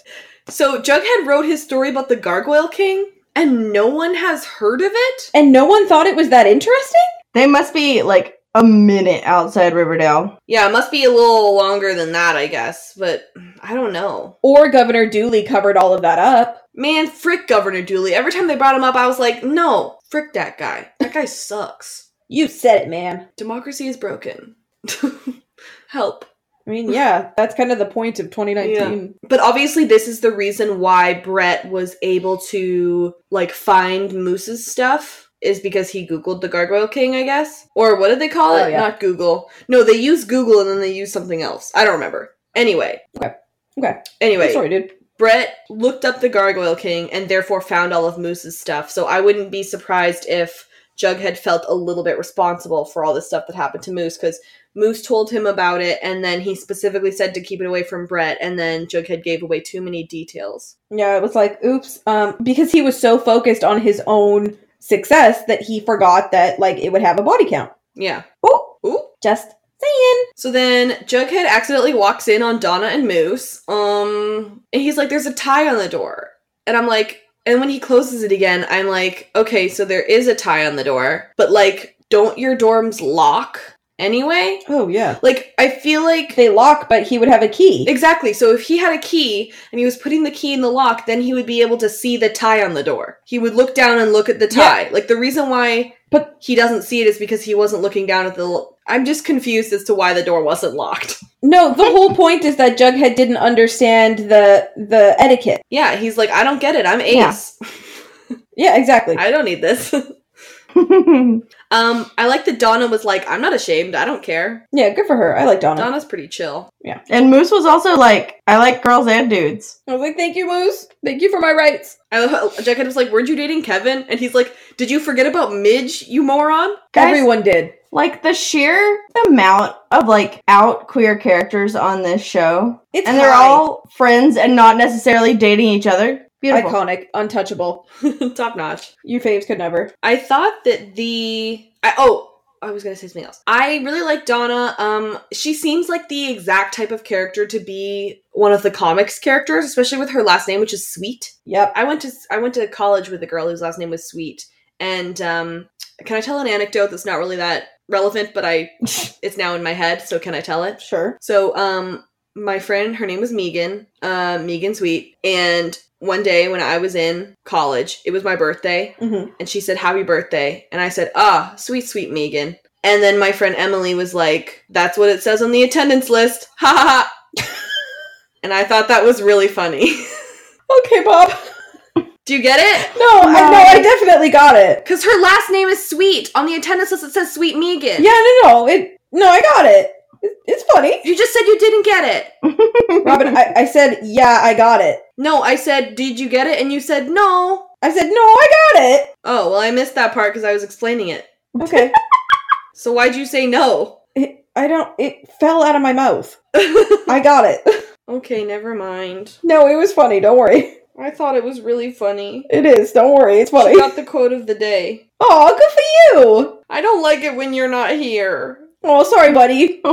It's not as fun to pod. I know, I'm sorry. Because you guys get to sit and have fun, and I sit here in this room by myself. I have great news about next week. I know, but then I tell my stories, and then it's a lag, and then I can't tell if you actually thought it was funny, or if there's an awkward silence happening. You know? Yeah. It's both. Yeah. Why not both? I thought that the assignment that Mr. Chipping gave to them was really heckin' fun. Yeah, I agree. It was right fan fiction. I was like, I'm interested. Yeah, I would like to see it. So if Mr. Chipping is trying to say that there is no single way to tell a story, which is what he said the moral of the assignment was, why is there a winner? Well, you got me there. Like, hello? I don't know. And then after there was a winner to make Jughead and Brett shut the hell up. Yeah. I understand that, but also, how horrible is it to, go up in front of the class and tell everybody who lost? There's a difference between saying this person won and these two guys freaking biffed it. Biffed it. They did not do well. You know? You guys suck. I love that he, publicly humiliated them. It's what they both deserve. Yeah. So while they're writing and everything, Brett comes over and, basically is just, super mean to Jughead. Does he do this to the other people in the class and they just take it? Or, are they quiet and that's why he doesn't do that? But Jughead isn't quiet, which is why he antagonizes Jughead. I think they've seen him do it to other people. And so that's why they just, cower? Yeah. Yeah. Why is he talking about Jellybean? How does he even know this stuff? How does he know this is so personal? He obviously Googled him. Does it say that Jellybean's been in trouble? Does it say that Gladys has been in trouble? Does it say that FP, was it used to be a drunk? Maybe he consulted Riverdale. Maybe. Riverdale's we only care about these 4 teenagers. And you're like, oh, this really is Gossip Girl all over again. Yeah. So Moose got a new start. Why doesn't Jughead get a new start? You know? Violence. But then Moose's new start got messed up, and I'm sad now. She's sad. I think he'll be okay. We'll see him again. So while he's going through the hallway, they say oh my gosh, his dad dressed up as the Gargoyle King. His girlfriend got killed by the Black Hood. And then the other thing they say is his real name is Moose. No, that's somehow more shocking than Marmaduke. His real name isn't Moose. Also, his real name is Marmaduke. Oh, yeah, good point. His real name is Marmaduke. He just went by Moose. Moose is a nickname. Whoops. It would make more sense if he's yeah, call me Duke. And then they went, his real name is Marmaduke? Oh, see, that joke would have been better. You know? I don't know. Yep. So now I guess Moose is leaving again, and Jughead talks about how this is psychological warfare, and it's nothing like the ghoulie stuff that he used to deal with. It's deeper, Guys, I guess. I think I think this is Mean Girls. Oh my god, I thought that you pooped your pants. It is Mean Girls. I did not poop my pants. Robin. It sounded like you went, guys? And I thought, uh-oh, Brittany pooped her pants. It happened. It happened. I'm calling the cops. No, what's that line where it was this wasn't the Animal Kingdom, this was Girl World, and the rules were different? Yeah. Or something like that. I mean, it's the same as Regina George throwing out the burn book is this article. Exactly. Is this just the Thank You Next music video? Iconic. All right, do you guys want to move on to Betty? Yes, Please. It's my favorite storyline. Hey, Sam. Hey, Robin. Can you tell me what Patreon is? I'm just so glad it wasn't me. Patreon is a cool platform where you can support your favorite creators and get benefits from those creators because you support them. Yeah, that sums that right up. Thanks. Oh, cool. Like who? Like the Afictionados. What? Oh, Oh, awesome. I am a Patreon. And what sort of things do you get if you support the Afictionados? You get the podcast early. How At early? least a day, sometimes Oh. more. Wow. And what if I can't donate? You can share the link Or tell your friends. Yeah. and tell your friends. You're doing really good, baby. I'm proud of you. Thanks. And hey, what do I get if I become a patron before November 16th? What do we get? Excuse me. You get a card because it's the anniversary of the Fictionados. What kind of card? A really dope postcard. Oh, Specifically designed by Brittany because she's great at that. That's me. is there like a message on it? Yeah, it's really sweet. Yeah. And like personalized. And like custom. Wow, that's cool. I'm definitely going to become a patron. Well, I mean, That's kind of redundant. yeah. Oh. Oh, okay. Okay. Okay. Okay. Oh, okay. Thanks, guys. Thanks for talking me down. No problem. Don't give those idiots money. All right, so now we're going to talk about Betty. And Brittany, you did the summary for this one. I sure did. All right. All right. Ye, and I cannot stress this enough. Ha. I don't want to marry you anymore. Okay. Okay. Betty is cool with Jughead living at Stonewall, but I'm pretty sure it's because she has bigger fish to fry. She and Charles listen in on an undercover agent delivering pizza to a motel Edgar is holed up at, but it doesn't go so well. Sad. Also, Edgar is fully crazy now. He calls Betty and demands $250,000, food, water, and passports, and a bus, which Betty goes to Charles for. He says, nah. Polly shows up to Charles' secret hideout with a bomb strapped to her, which is neat. Betty disarms the bomb with a bobby pin because she's Nancy Drew. Polly isn't brainwashed anymore, I guess, and says Edgar can't be stopped and really wants his stuff. Betty finesses her way into passports from Tony, Glamourche eggs from Ronnie, and a bus from Riverdale High. Edgar is super ungrateful and kidnaps Betty instead. The Cooper women reunite and escape his clutches. Also, Evelyn gets hit in the head, which I waited a year for. Betty rounds up the farmies to escape while Alice goes to stop Edgar from taking off in a rocket ship. Edgar refuses to come quietly and Alice straight up kills him like the badass MILF she is. We have to stand. Okay. So that was a lot. Edgar is very different this season, and obviously he's dead now, so I hope he doesn't come back. I think they just were like, okay, let's just have him be unhinged. Because here's the thing, obviously They just leaned in. obviously it's been a few months since we last saw him, but last season, It was very, yes, I'm a cult leader, but I know exactly what I'm doing, I know exactly how and who I'm manipulating, and I'm doing it on purpose. Mm-hmm. And this season, it's I have bought into my own crap, and I'm a crazy person now, and I need to ascend, even though I basically made up ascension, into the sky by a rocket. And send everyone I know, all of my followers, including my wife, off a cliff. Yeehaw! And also, what happened to the organs? Okay. I mean, he definitely lost the plot. You know, I think the writers realized that this was the worst part of season 3. And they were like, screw it, let's go full insanity and blow it up and redeem Alice at the same time. And I was like, this is the most I've enjoyed this plot the entire time it's existed. Yep. I don't know. I feel like I enjoyed the farm plot line more than Veronica's plot line last season, I gotta say. Well, that's fair. You know what? Fair enough. Yeah. Because at least it was interesting. It's upsetting and accurate. Yeah. You know, I didn't like it, but at least it was interesting. That's true. So Evelyn answers the door for 15 billion pizzas every day. Cool. Is what I hear. These people eat pizza every day. I'm like, How are they all still alive? somebody get them more food. Also, this motel looks hackin' nice. It does. For a motel. Okay, but it's also decrepit because it's falling apart and there's no water in the pool and It used to be very nice. the windows are broken. Yeah, it's a Vancouver motel. I'm high key the here for part the where- aesthetic though. Yes. Oh my gosh, the part where The abandoned garbage aesthetic. So good. yeah, and where Edgar was inside of the pool and then it was Yes. looking up onto oh my gosh, that was so iconic. Machen put some behind the scenes pics of that in her Instagram and it was great. Yeah. This episode was directed by Greg Smith, who I have met and is a very nice human. Oh, that's nice. Good for you, Bob. He's a great guy. I liked him on Rookie Blue. He was my favorite character. Oh, that's right. Yeah. Okay, so Charles talked about Waco. Would you like to hear about Waco? I know Yes. about Waco, but what do you know about Waco? Well, I'll tell you what Wikipedia says about Waco. All right.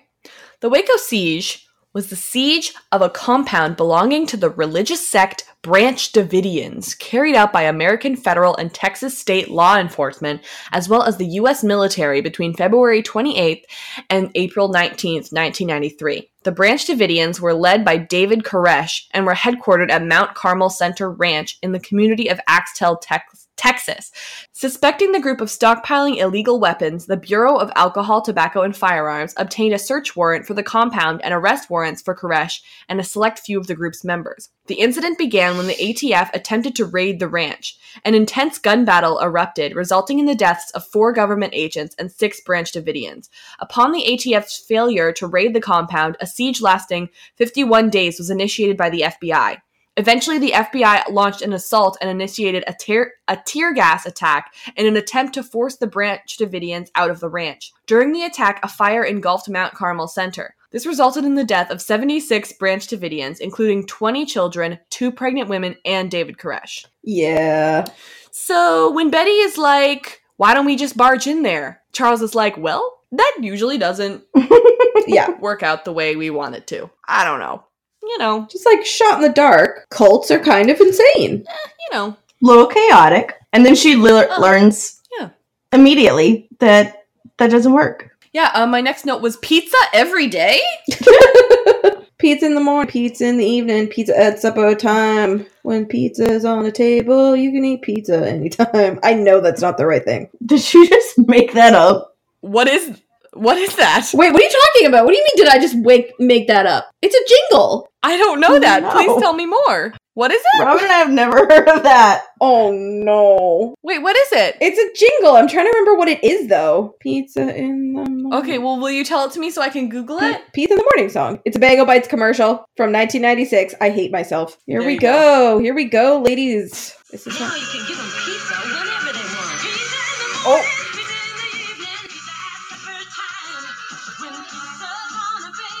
A bagel. Pizza on the table. Brittany, you missed a really important piece of information there. I missed the most crucial part. But the genius of rhyming bagel and table. My brain filled those blanks in and it was like, yeah, this makes sense. I really appreciated that. Thank you. I hate y'all. I hate you. Stop laughing. Okay, I'm sorry. I hate you. She's laughing silently now and the bed is shaking. So, they send in... Okay, Robin, you were saying? So they send in the agent and he tries to give them pizza and Evelyn says that he's not our guy, which means they get the same delivery person every single day, I guess? Yeah, probably to ensure that he's trustworthy. Yep. He's like one of the farmies or something? No, they probably just request the same guy and they pay him well. Okay. And then Charles calls the guy Echo and he goes by Charlie, which it's like, it makes sense if that's like the first letter of their name and it's like in military alphabet, but like his name is Charles. He's literally Charlie. Yeah, I love it. Oh my god, I never even noticed that. That's cute. That was funny. So Edgar is calling Betty from Alice's phone. Obviously, he stole it when he figured out that she was the mole. And he beat her up. I'm gonna beat him up. And what I like about this is when you go back through the episode, you realize that the reason why Alice confessed was because Edgar cut off Weatherby's finger. And then she was like, well, we can't have that continuing happening. Brutal. JK, it's me. And Edgar's like, okay, I'm not going to cut off one of your fingers for some reason. Sorry, I was yawning. Classic. Yes. An answer. I have a question. What does he need passports for if he's going to kill them all? Probably to get them to comply with whatever he was doing. Yeah. Like, convince them to get on the buses. Oh, like, maybe he told the followers they're getting on the bus to go to Canada? Exactly. The bus actually is the magic school bus and can fly. Yeah, do you have a problem with that? It's the bus from Sky High. Well, I mean, I imagine Riverdale is near the Canadian border. It is. Yeah, okay, so he said this is the bus from Sky High, so we all need passports because the border patrol, the border agent is... Just let her do it. She just wants to do it. Is up in the clouds. Okay. Just let her have it. They're gonna ascend. Am I wrong? Classic. Yeah. Yeah. And they need their passports to do so. Ascending is going to Canada because it's heaven. Most of them probably already have passports. I don't know. Okay. I mean, we have like a semi-corrupt government, but like whatever. Yeah, like who doesn't? You know what? Right now it could be worse. At this point, really, who doesn't? It's just fashionable. Could be worse. So why did Edgar choose to let Polly go? Is it because Polly has like seen the light now and she's like, actually, never mind? Could also do the most damage to both Alice and Betty. Oh, right, duh. Right. So, yeah, I guess my question was, like, did Polly figure out what the heck was going on, and that was the reason why he sent her in, or did he send her in, and then Polly was like, actually, what the heck am I doing? I think he sent her in, and so he sent her in, I think, at this point, because, sorry, words in order. It's fine. I think he sent her in, 1, to hurt Alice, Mm-hmm. 2, because Polly probably started to realize, especially after she learned the truth about Alice, because at this point she would know. Mm-hmm. And so therefore I think by the time Polly shows up with the bomb, she's like just terrified and realized that he's a terrible person because he's like literally trying to kill them and not help them, which is what she thought. So, yeah. Multiple reasons, basically. Yeah. But yeah. Why is Betty the one who's doing this when Charles clearly knows more about it? Didn't Edgar say it was... Oh, you mean the bomb stuff? Because... Right? Yeah, the bomb. Yeah, we were confused by that too, but like, also this is Riverdale, so anytime someone's gonna get to do a cool thing, it's always the teenager. If they have the opportunity to give it to one of the core 4, they're gonna. Like, I know that this doesn't translate to television, but the fact that Charles is spending time explaining to Betty how to defuse a bomb when he clearly knows how to, and he could just walk up there and do it himself. Yeah, but why did that happen? What bit? I mean, maybe Polly only trusted Betty. I think that's what they were trying to tell us. In my review on telltale.tv.com. Oh my god. Mm-hmm. I basically said, does this make any sense? Is it completely illegal? No, not really. Is seeing Betty stop a suicide bomb on her sister with nothing more than a bobby pin and her quick wit, is that not peak entertainment? Are you not entertained? Are you not entertained? And you know what? I was. Yeah. I was entertained. I'm not going to question it. So, Betty asks Veronica for money, and Veronica offers to give her all of her mom's Glamourget eggs. So, did she get those back? They're probably in the bus. Were they in the rocket, or were they in the bus? I mean, the cops are gonna get them. Or, like... So the cops will probably just be like... Yeah, I think she'll probably get them back. This belongs to you. Oh, I never thought about that. Which makes me feel better. Then she's only giving away $40,000, which she meant to give away. All of that as well. Betty needs fake IDs. She needs fake passports. Doesn't Reggie make fake IDs? Oh, yeah. Oh. So why are you going to Tony? Reggie totally What makes her think that Tony will do that? I think it's funny how she's like, I know somebody. And then she's like, the person who I know knows somebody. Well, Tony just knows things. Yeah, Tony just knows things. Also, Tony does photography and forgery, so... Oh, good point. Passport would be easy for her. Wait, when did she forge? I don't know, she does crime, she's a serpent. Okay, I remembered her doing photography, but I didn't know about the forgery part. So I wasn't... Excuse me, made it up, it felt Not right. all serpents commit the same crimes. Okay, sorry, I thought you had an example, so I was just asking. My bad. It's okay, I was just confused. I was like, what? I didn't remember something? Crazy that Sam's such a liar. So I was just checking. Let me just make up plot points. Thanks, man. So, at this point in the episode, I have said out loud, Betty, you stole a bus. Okay, guys. Betty hotwired that bus, right? Yep. Yeah. Okay, good. She could have stolen the keys. No. But, I like to think that Betty hotwired a bus. Yeah, I like that better. I thought there were more farmies than could fit on a school bus. It looked like there were more farmies that could fit on a school bus. Yeah, that was weird, right? Like, did Edgar want a city bus and she just misunderstood?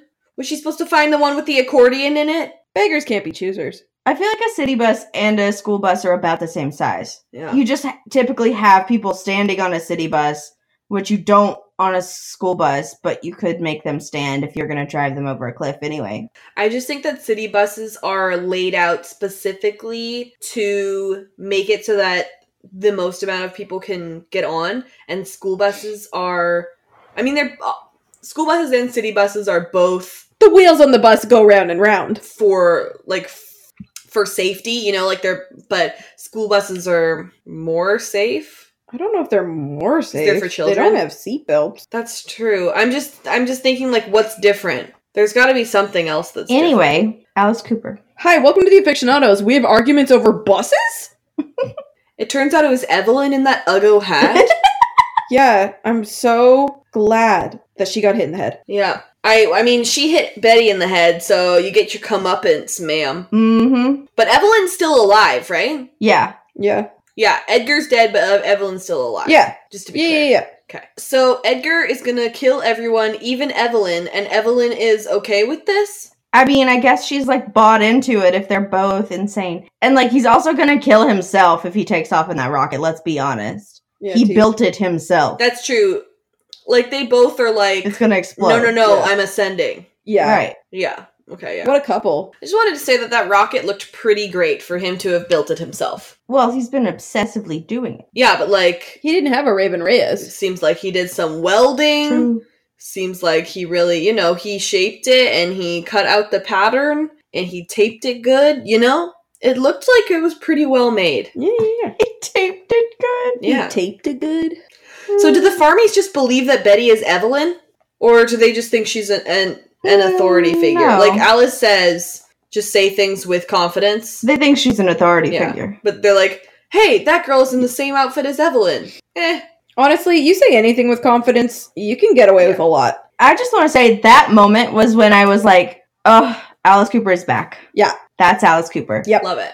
Welcome back. Because, like, season 3 was rough, man. That was not good. You just didn't recognize her from, like, the great character that she had become in season 2. And, like, now she's back. And I think it was a mistake satisfying. that they did that. It was a huge mistake. It was a huge mistake, and I think they know that. They lost an entire season of development for Alice on a plot twist that they did at the end. Mm-hmm. Yeah. Wasn't worth it. I don't know that it was initially supposed to be that plot twist. Like, I think they thought they were doing something cool, and then they were like, oh no, everyone hates this. Must fix. You think? I think so. I mean, there could have been, like, some intention for it, but I don't know. If that was going to be the twist all along, I don't think it was, like, I think it should have been hinted at Oh, yeah. throughout the season to, like, lead up to that. I don't think it was executed well enough to be a mic drop plot twist. T. Yeah, T. Okay. But now they fixed it, and I'm like, thanks. Thank you. Yay!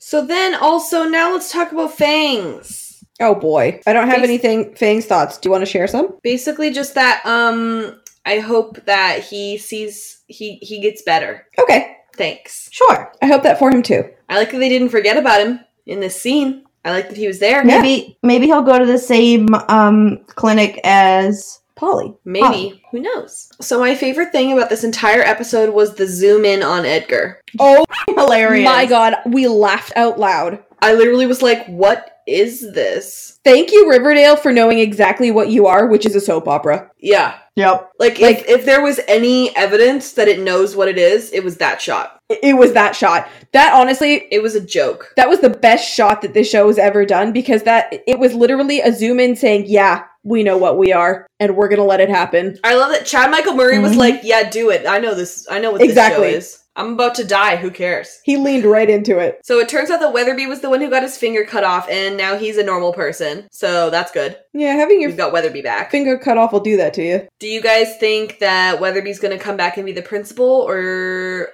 are we stuck with Honey for a while still? I hope Weatherby comes back because Honey is terrible. I think Yeah. we're gonna be stuck with Honey for a while, But though. I think we're gonna be stuck with Honey. Yeah. Which I understand. Like, if I was Weatherby, I'd be like, listen, can I take a sec? Yeah, he's gonna need a sabbatical. Like, I'm missing a finger. I gotta relearn how to, like, do stuff without a finger. But it's still, like, bloody and bandaged, which means that Alice must have confessed very recently. Yeah. Oh, that's a good point. So, yeah, so we know that. yeah, and like the bruises on her face are fresh. Yeah, that's a good point. Yeah. Yeah. I love my smart friend. Betty says that on the bus there are women and children. I didn't see any Is she talking about is she talking about teens? She must be, because I didn't see any kids at the farm. Yeah. Though, I didn't see any kids either. kids are raised in cults. Like, Joaquin Phoenix was born while his parents were in a cult.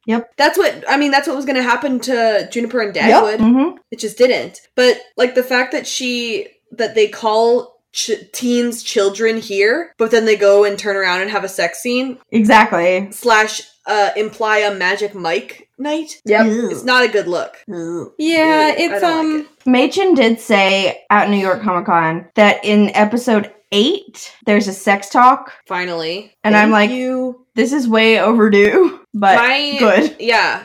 I was watching last episode with my sister, who she didn't watch all of season 3. And Good for her. there's that big, like, giant sex scene with 2 different couples at the beginning of last episode. And she's like, did we see them, like, put on a condom or something? You know, Nope. she's like, No. are they gonna, like, hold one up or something? Like, are they gonna, like, don't they have to talk about this? I was like, yeah, they should. But they sure don't. But they don't. Yeah. Safe sex? Educating teenagers of the show that you watch? Never heard of it. Never heard about it. Also, like, who has a slumber party to, like, bang your boyfriend? I didn't like it. While your other friends are banging in Right. the other room. Like, who has a double date sleepover to have sex in separate rooms? I'm uncomfy. Sounds like my worst nightmare. Maybe we all just didn't do that in high school. Like, where would they get these ideas from unless teenagers did that? Do teenagers do that?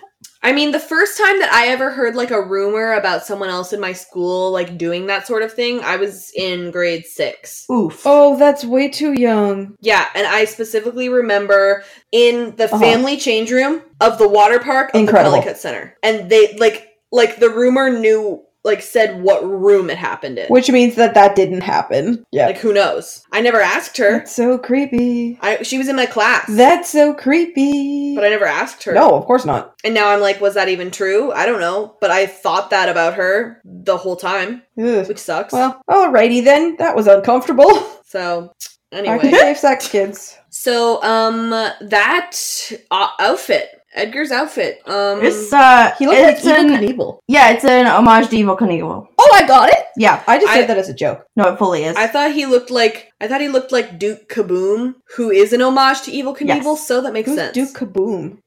Toy Story 4. Y'all ain't seen Toy Story 4? Oh no, I knew it was It's from going to Toy make me Story sad, 4. so I didn't watch it. Duke Kaboom is an icon. He's a Canadian icon. Oh. Voiced by Keanu Reeves. He is Canadian. Oh, okay. He's great, and he looks just like Edgar in the scene. Sounds great. My favorite part was that his name was embroidered on it. Who embroidered that? Clearly he did, because he really cares about that aesthetic. Or he Great. made Evelyn do it. Can you imagine? Like, babe, She's like, okay. can you do that for me?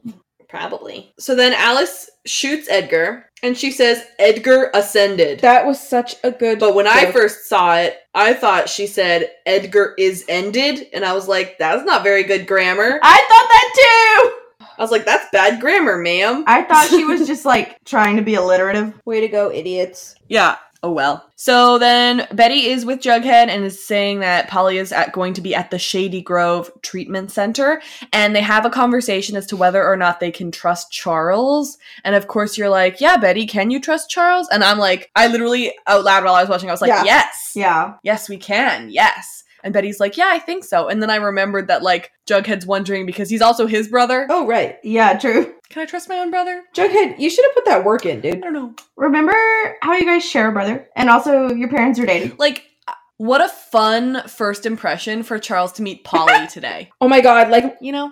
He's like, oh, there's my other one. literally, like, Polly, Caught like, them all! like, they sit her down, and Charles is like, so who is this? And Betty's like, this is your sister. Yeah, this is the other one. Iconic. Like, has he met Jellybean yet? I don't think so. Has he been Hello? Jellybean? But Jellybean is also No. his sister. Oh boy. Yeah, there's a lot going on. Oh. The show is so incestuous. So, then they find the VHS tape, which was left outside their house, and it says famous last words on it, I believe, or maybe that's what Jughead said. Or Jug had just said famous last words. He said Yeah, famous like- last words because Betty said everything's going back to normal. Right, and then he says famous last word. Okay, got it. I was like, Or Right. something like that. Yeah. I was like, that doesn't make sense. I was like, why would it say that on it? Okay, but we're good. Like, I feel like if I was them, I'd be like, I don't have a VHS player. I don't have a VCR. I actually genuinely wondered if some like of the younger like kids watching it knew what those were. Well, like, if you show a kid a floppy disk, like, I've seen a thing, if you show a kid a floppy disk, they're like, yeah, that's the save icon. That's adorable. Like, I don't know. Oh my god, Did that's you see adorable. that post where someone thought the save icon was a vending machine? Yes, I did. And they were like, why is there a vending machine in Microsoft Word? And I was like, I need to go. Ma'am. All right, so now it's time for segments. My first segment is asexual Jughead, question mark, and the answer is yes, always yes. I don't care. Congratulations. Thanks. And my segment is which MILF was the most badass. And you know what? It was freaking Alice. And I'm so glad for the first time in like, it has to be a season that she's gotten that. God, I'm so proud of her. You gave it to her yesterday. You gave it to her Yeah, last but now episode. she truly deserves it. Because I saw her. Oh, okay. Okay. Thanks. Don't judge me. She is the most badass. She is. Did the snake parents acknowledge their obvious history? No, but like I said last episode, it's coming. And it kind of exists in the manifestation of their son. True. yeah. Also, like, I just need to see the reunion. Yeah, I'm ready. Like, I feel like I should lower my expectations Yeah, you and should. understand that they're going to skip right over that. Yeah, they're going to. But, I think they already have. yeah, probably. Yeah. You think? I mean, they I talked think about how Polly was already in a facility. Right. I feel like it happened at the end of this episode, Yeah. and we didn't see it. And Alice was already back to work, so yeah. I deserve better. Yeah, but you're not gonna get it. Me, specifically. But like, Hi, welcome to How Cabby Shippers Feel. how did that go? Did Alice come home to the same house? And she's like, I was undercover Are the whole she- time.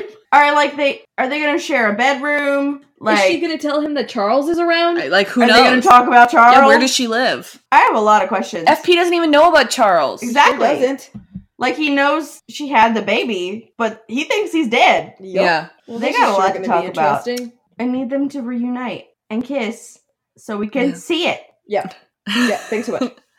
And now it's time for our best line award. My best line award goes to Brett and Jughead for I don't have any experience with lowlives or criminals or trailer trash. Oh no, I could give you the crash course in about 5 seconds. And then he's gonna punch him in the face. But not actually, because there is no violence policy at Stonewall Prep. Finish him.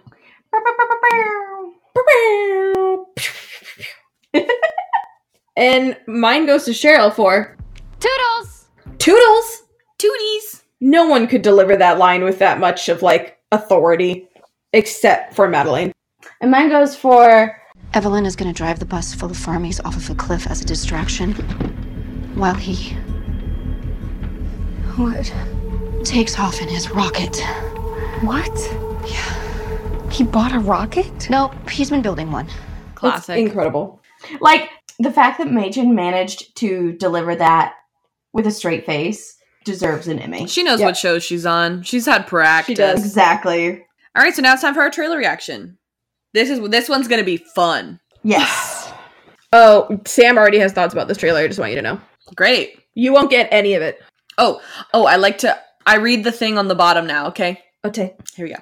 Riverdale 404, Halloween, Season 4, Episode 4 promo. Halloween in Riverdale. When ominous videotapes begin appearing on doorsteps across Riverdale, widespread fear quickly returns to the town. At Stonewall Prep, Jughead learns about a series of mysterious disappearances that have occurred to former students at the school.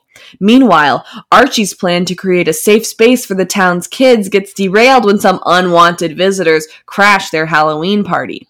Elsewhere, Veronica comes face to face with trouble while Betty's past comes back to haunt her. Lastly, a haunting, that's not good grammar. A haunting in Thistle House rocks Cheryl and Tony to their core. Bum bum bum. I love a good haunting. Sounds like they're not planning on whittling it down to any particular storyline. I love it. It makes my reviews really easy to write Yeah, because I only have to write like 200 words about each storyline.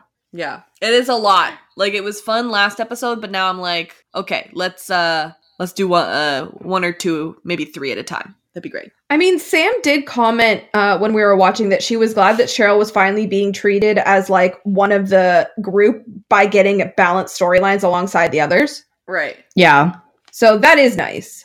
3, 2, 1, play. Oh my god, a phone ringing? A yellow phone? I love how they say that it's inside the house. Ew. Ugh. Oh my god, Poison Ivy and Harley Quinn though. Oh, wait. AAF.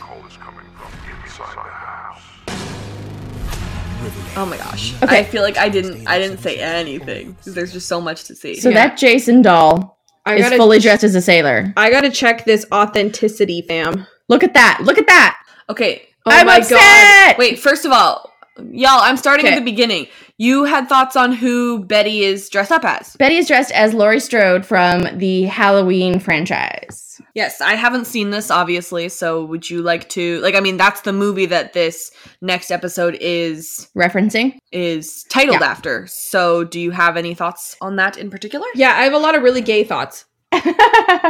Same. But it's a great movie with Jamie Lee Curtis. And the only, it's a massive franchise, but the only ones you need to see are the original and the one from 2018. Yeah. They're magnificent. Would you say that it is better than Freaky Friday? Oh gosh, different, completely different genres. Like, okay, good. I'm glad you didn't say yes. Like Jamie Lee Curtis is flawless. It's literally about a babysitter who is terrorized by the mass murderer, Michael Myers. Yes. Would you say that it is better than Activia commercials? Yeah.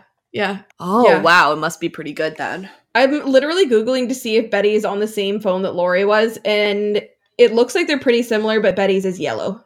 It looks very much like the Stranger Things phone. It sure does, actually. Joyce's phone is yellow at the beginning, I believe. Oh, okay. Well, then there you go. But yeah, the whole thing is about Michael Myers becomes obsessed with her with that is the same outfit. And all of this happens on Halloween night while she's babysitting, and like her friends are brutally murdered, and it's a really violent movie. Yeah, like the original one is basically just your classic slasher film. Yeah. And then the sequel from last year is psychological. Very psychological horror where they've both become obsessed with each other. With this one Halloween night, 30 years later, and they show down again, and it's great. Yeah. Spoopy. So the next thing we have is, it looks like it's Veronica running down to the speakeasy into that little telephone booth, which is how you get down to the speakeasy. And she's wearing her pops. I mean, she must be rushing to get her outfit on. Yeah.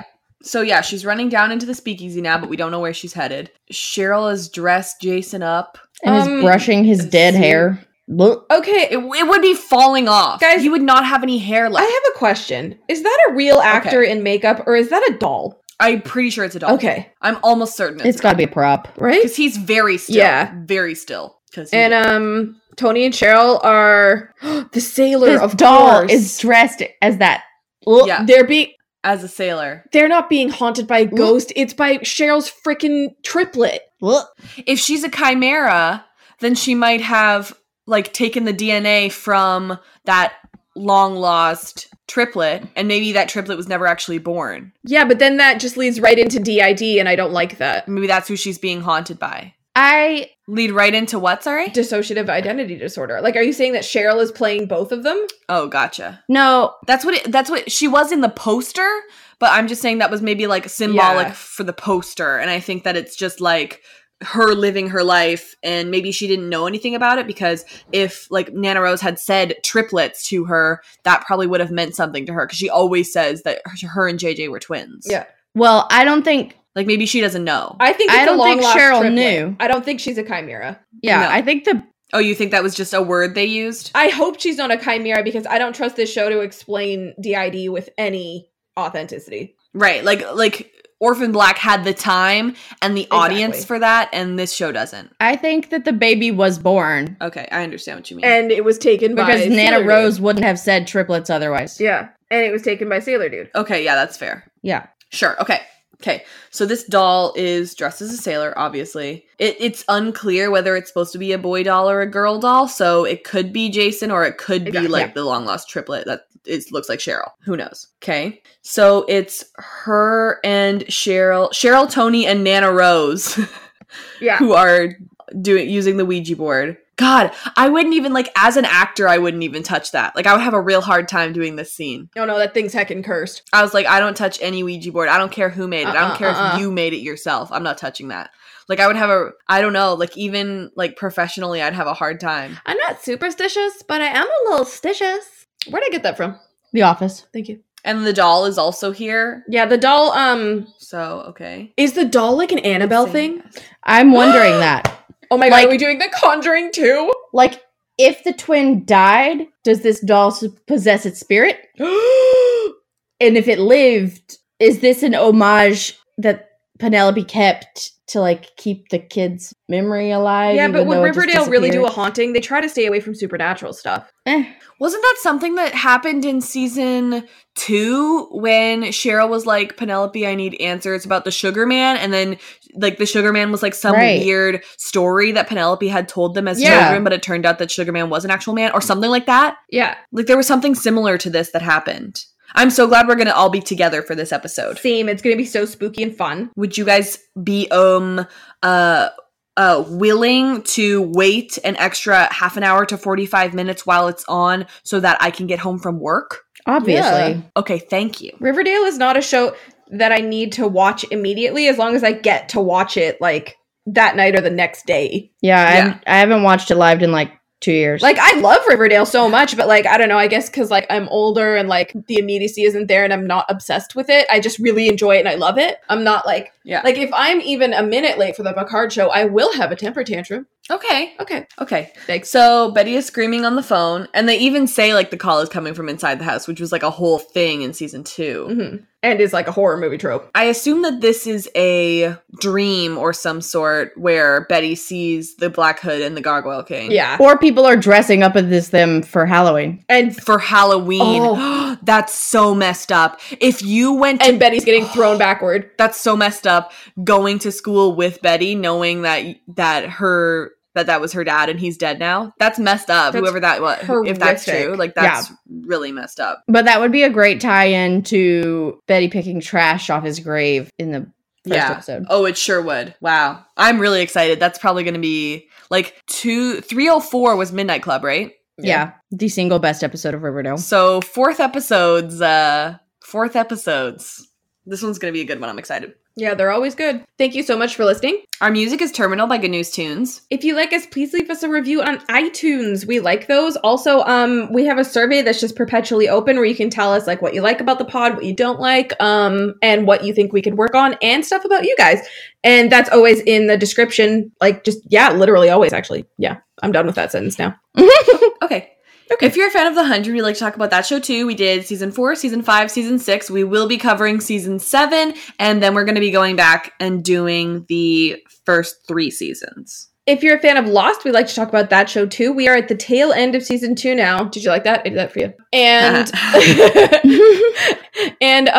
we're having a good time. Those are released monthly right now because we're busy. Yeah, we're very busy, and I truly think, like, they're our longest ones, so I feel like monthly is perfect. Yeah, they take work. Yeah.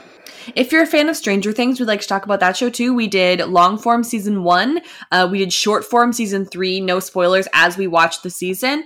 And next year, 2020, we'll be doing season 2. And speaking of 2020, you know what comes out in 2020? Star Trek Picard. Star Trek Picard. And we're going to do a podcast about it. Robin's never seen a stitch of Star Trek. I've seen a lot of it. Sam just finished watching it. Emily has seen Voyager now. So, you know, it's going to be a good time. I don't know who's going to come in and out of random episodes. We shall see. But, we're going to be talking about Star Trek. So you should come hang out with us. Yeet. And one thing that we've kind of forgot to mention a little bit, but we did talk about at the top a little bit, is that we have a partnership with an app called TVCO. It's TVCO. You can download it on your phone's app store. And we have a live stream that happens every Tuesday at 7 p.m. PST. So that's 7 p.m. Vancouver time. And we basically just watch the episode of the previous week in preparation for the next episode, which happens the next day. So if you're listening to this the day that it comes out, which is Monday, it's happening tomorrow, 7 p.m. PST. We've been having lots and lots of fun with anybody who is there. If there's anything that you think we missed this episode, or something that you wanted to put your opinion out there, feel free to join us for the live stream. We had a bunch of new people this episode, or this stream this week, which was super fun. Yeah, we'd love to have you there. And I will physically be in the next one. Finally. So Scorsies, yeah. So you can download TVCO by searching TVCO, TVCO, or tvco.app on your phone. It'll come up. It'll be great. And then you just search Riverdale, or you can search Afictionados, and then give us a follow, and then you'll get notifications when we start broadcasting, just in case you forget. Y'all got all that? Okay, good. You can follow the Afictionados on Twitter, Facebook, Tumblr, Instagram, Rebel, YouTube, also TVCO, and also we're mostly on Twitter, and Robin makes gifts on Tumblr, and you should support her because she works hard on those gifts. Yeah, it's true. And our Patreon is patreon.com/theafictionados. If you like what we do here, please consider donating, because it's really expensive. And if you become... Yeah, we're going to have 5 podcasts. Yeah, and if you become a patron before November 16th, then you get a really cool personalized postcard that says Afictionados 3 years anniversary on it. And you want one of those, right? Put it on your fridge. Yeah, we're gonna go all out this year, I think. It's going to be good. Yeah. Yeah. You can follow me on Twitter at Britannia, which is BRITTANIA with an underscore at the end. And you can follow me personally at Robin E. Jeffrey pretty much everywhere. And thank you so much to Sam for joining us. Thank you, baby. Thank you so much for having me. And thank you for putting up with me in the future when I'm here. Because we go to be obnoxious. Yay. Where can we follow you? You can follow me on Twitter at SamCaseyC. That's SamCaseyC. And where can we find your reviews? You can find my reviews at telltaletv.com/author/Samantha Coley. It'll be in the description. Thanks, guys. And join us for our next episode, which, I mean, we've been talking about it a lot, but it's 404, Halloween. So, Halloween is a 1978 American slasher film starring Donald Pleasance and Jamie Lee Curtis in her film debut. The plot tells about a mental patient who was committed to a sanitarium for murdering his teenage sister on Halloween night. 15 years later, he escapes and returns to his hometown, where he stalks a female babysitter and her friends while under pursuit by his psychiatrist. Yeah, it's really good. You should go watch it if you like horror movies. But if you like horror movies, you've seen it. True. Yeah. And if you like horror movies and you haven't seen the remake, oh my god, go watch it. Not remake, sequel. Yeah. Please go watch it. It's so good. It's like the psychological fallout from a horror movie. It's great. Cool. If I liked horror movies, I feel like I'd be majorly into that. Yeah, you would, but yeah. Yeah. Alas. Okay, love you, bye. Okay, love you, bye.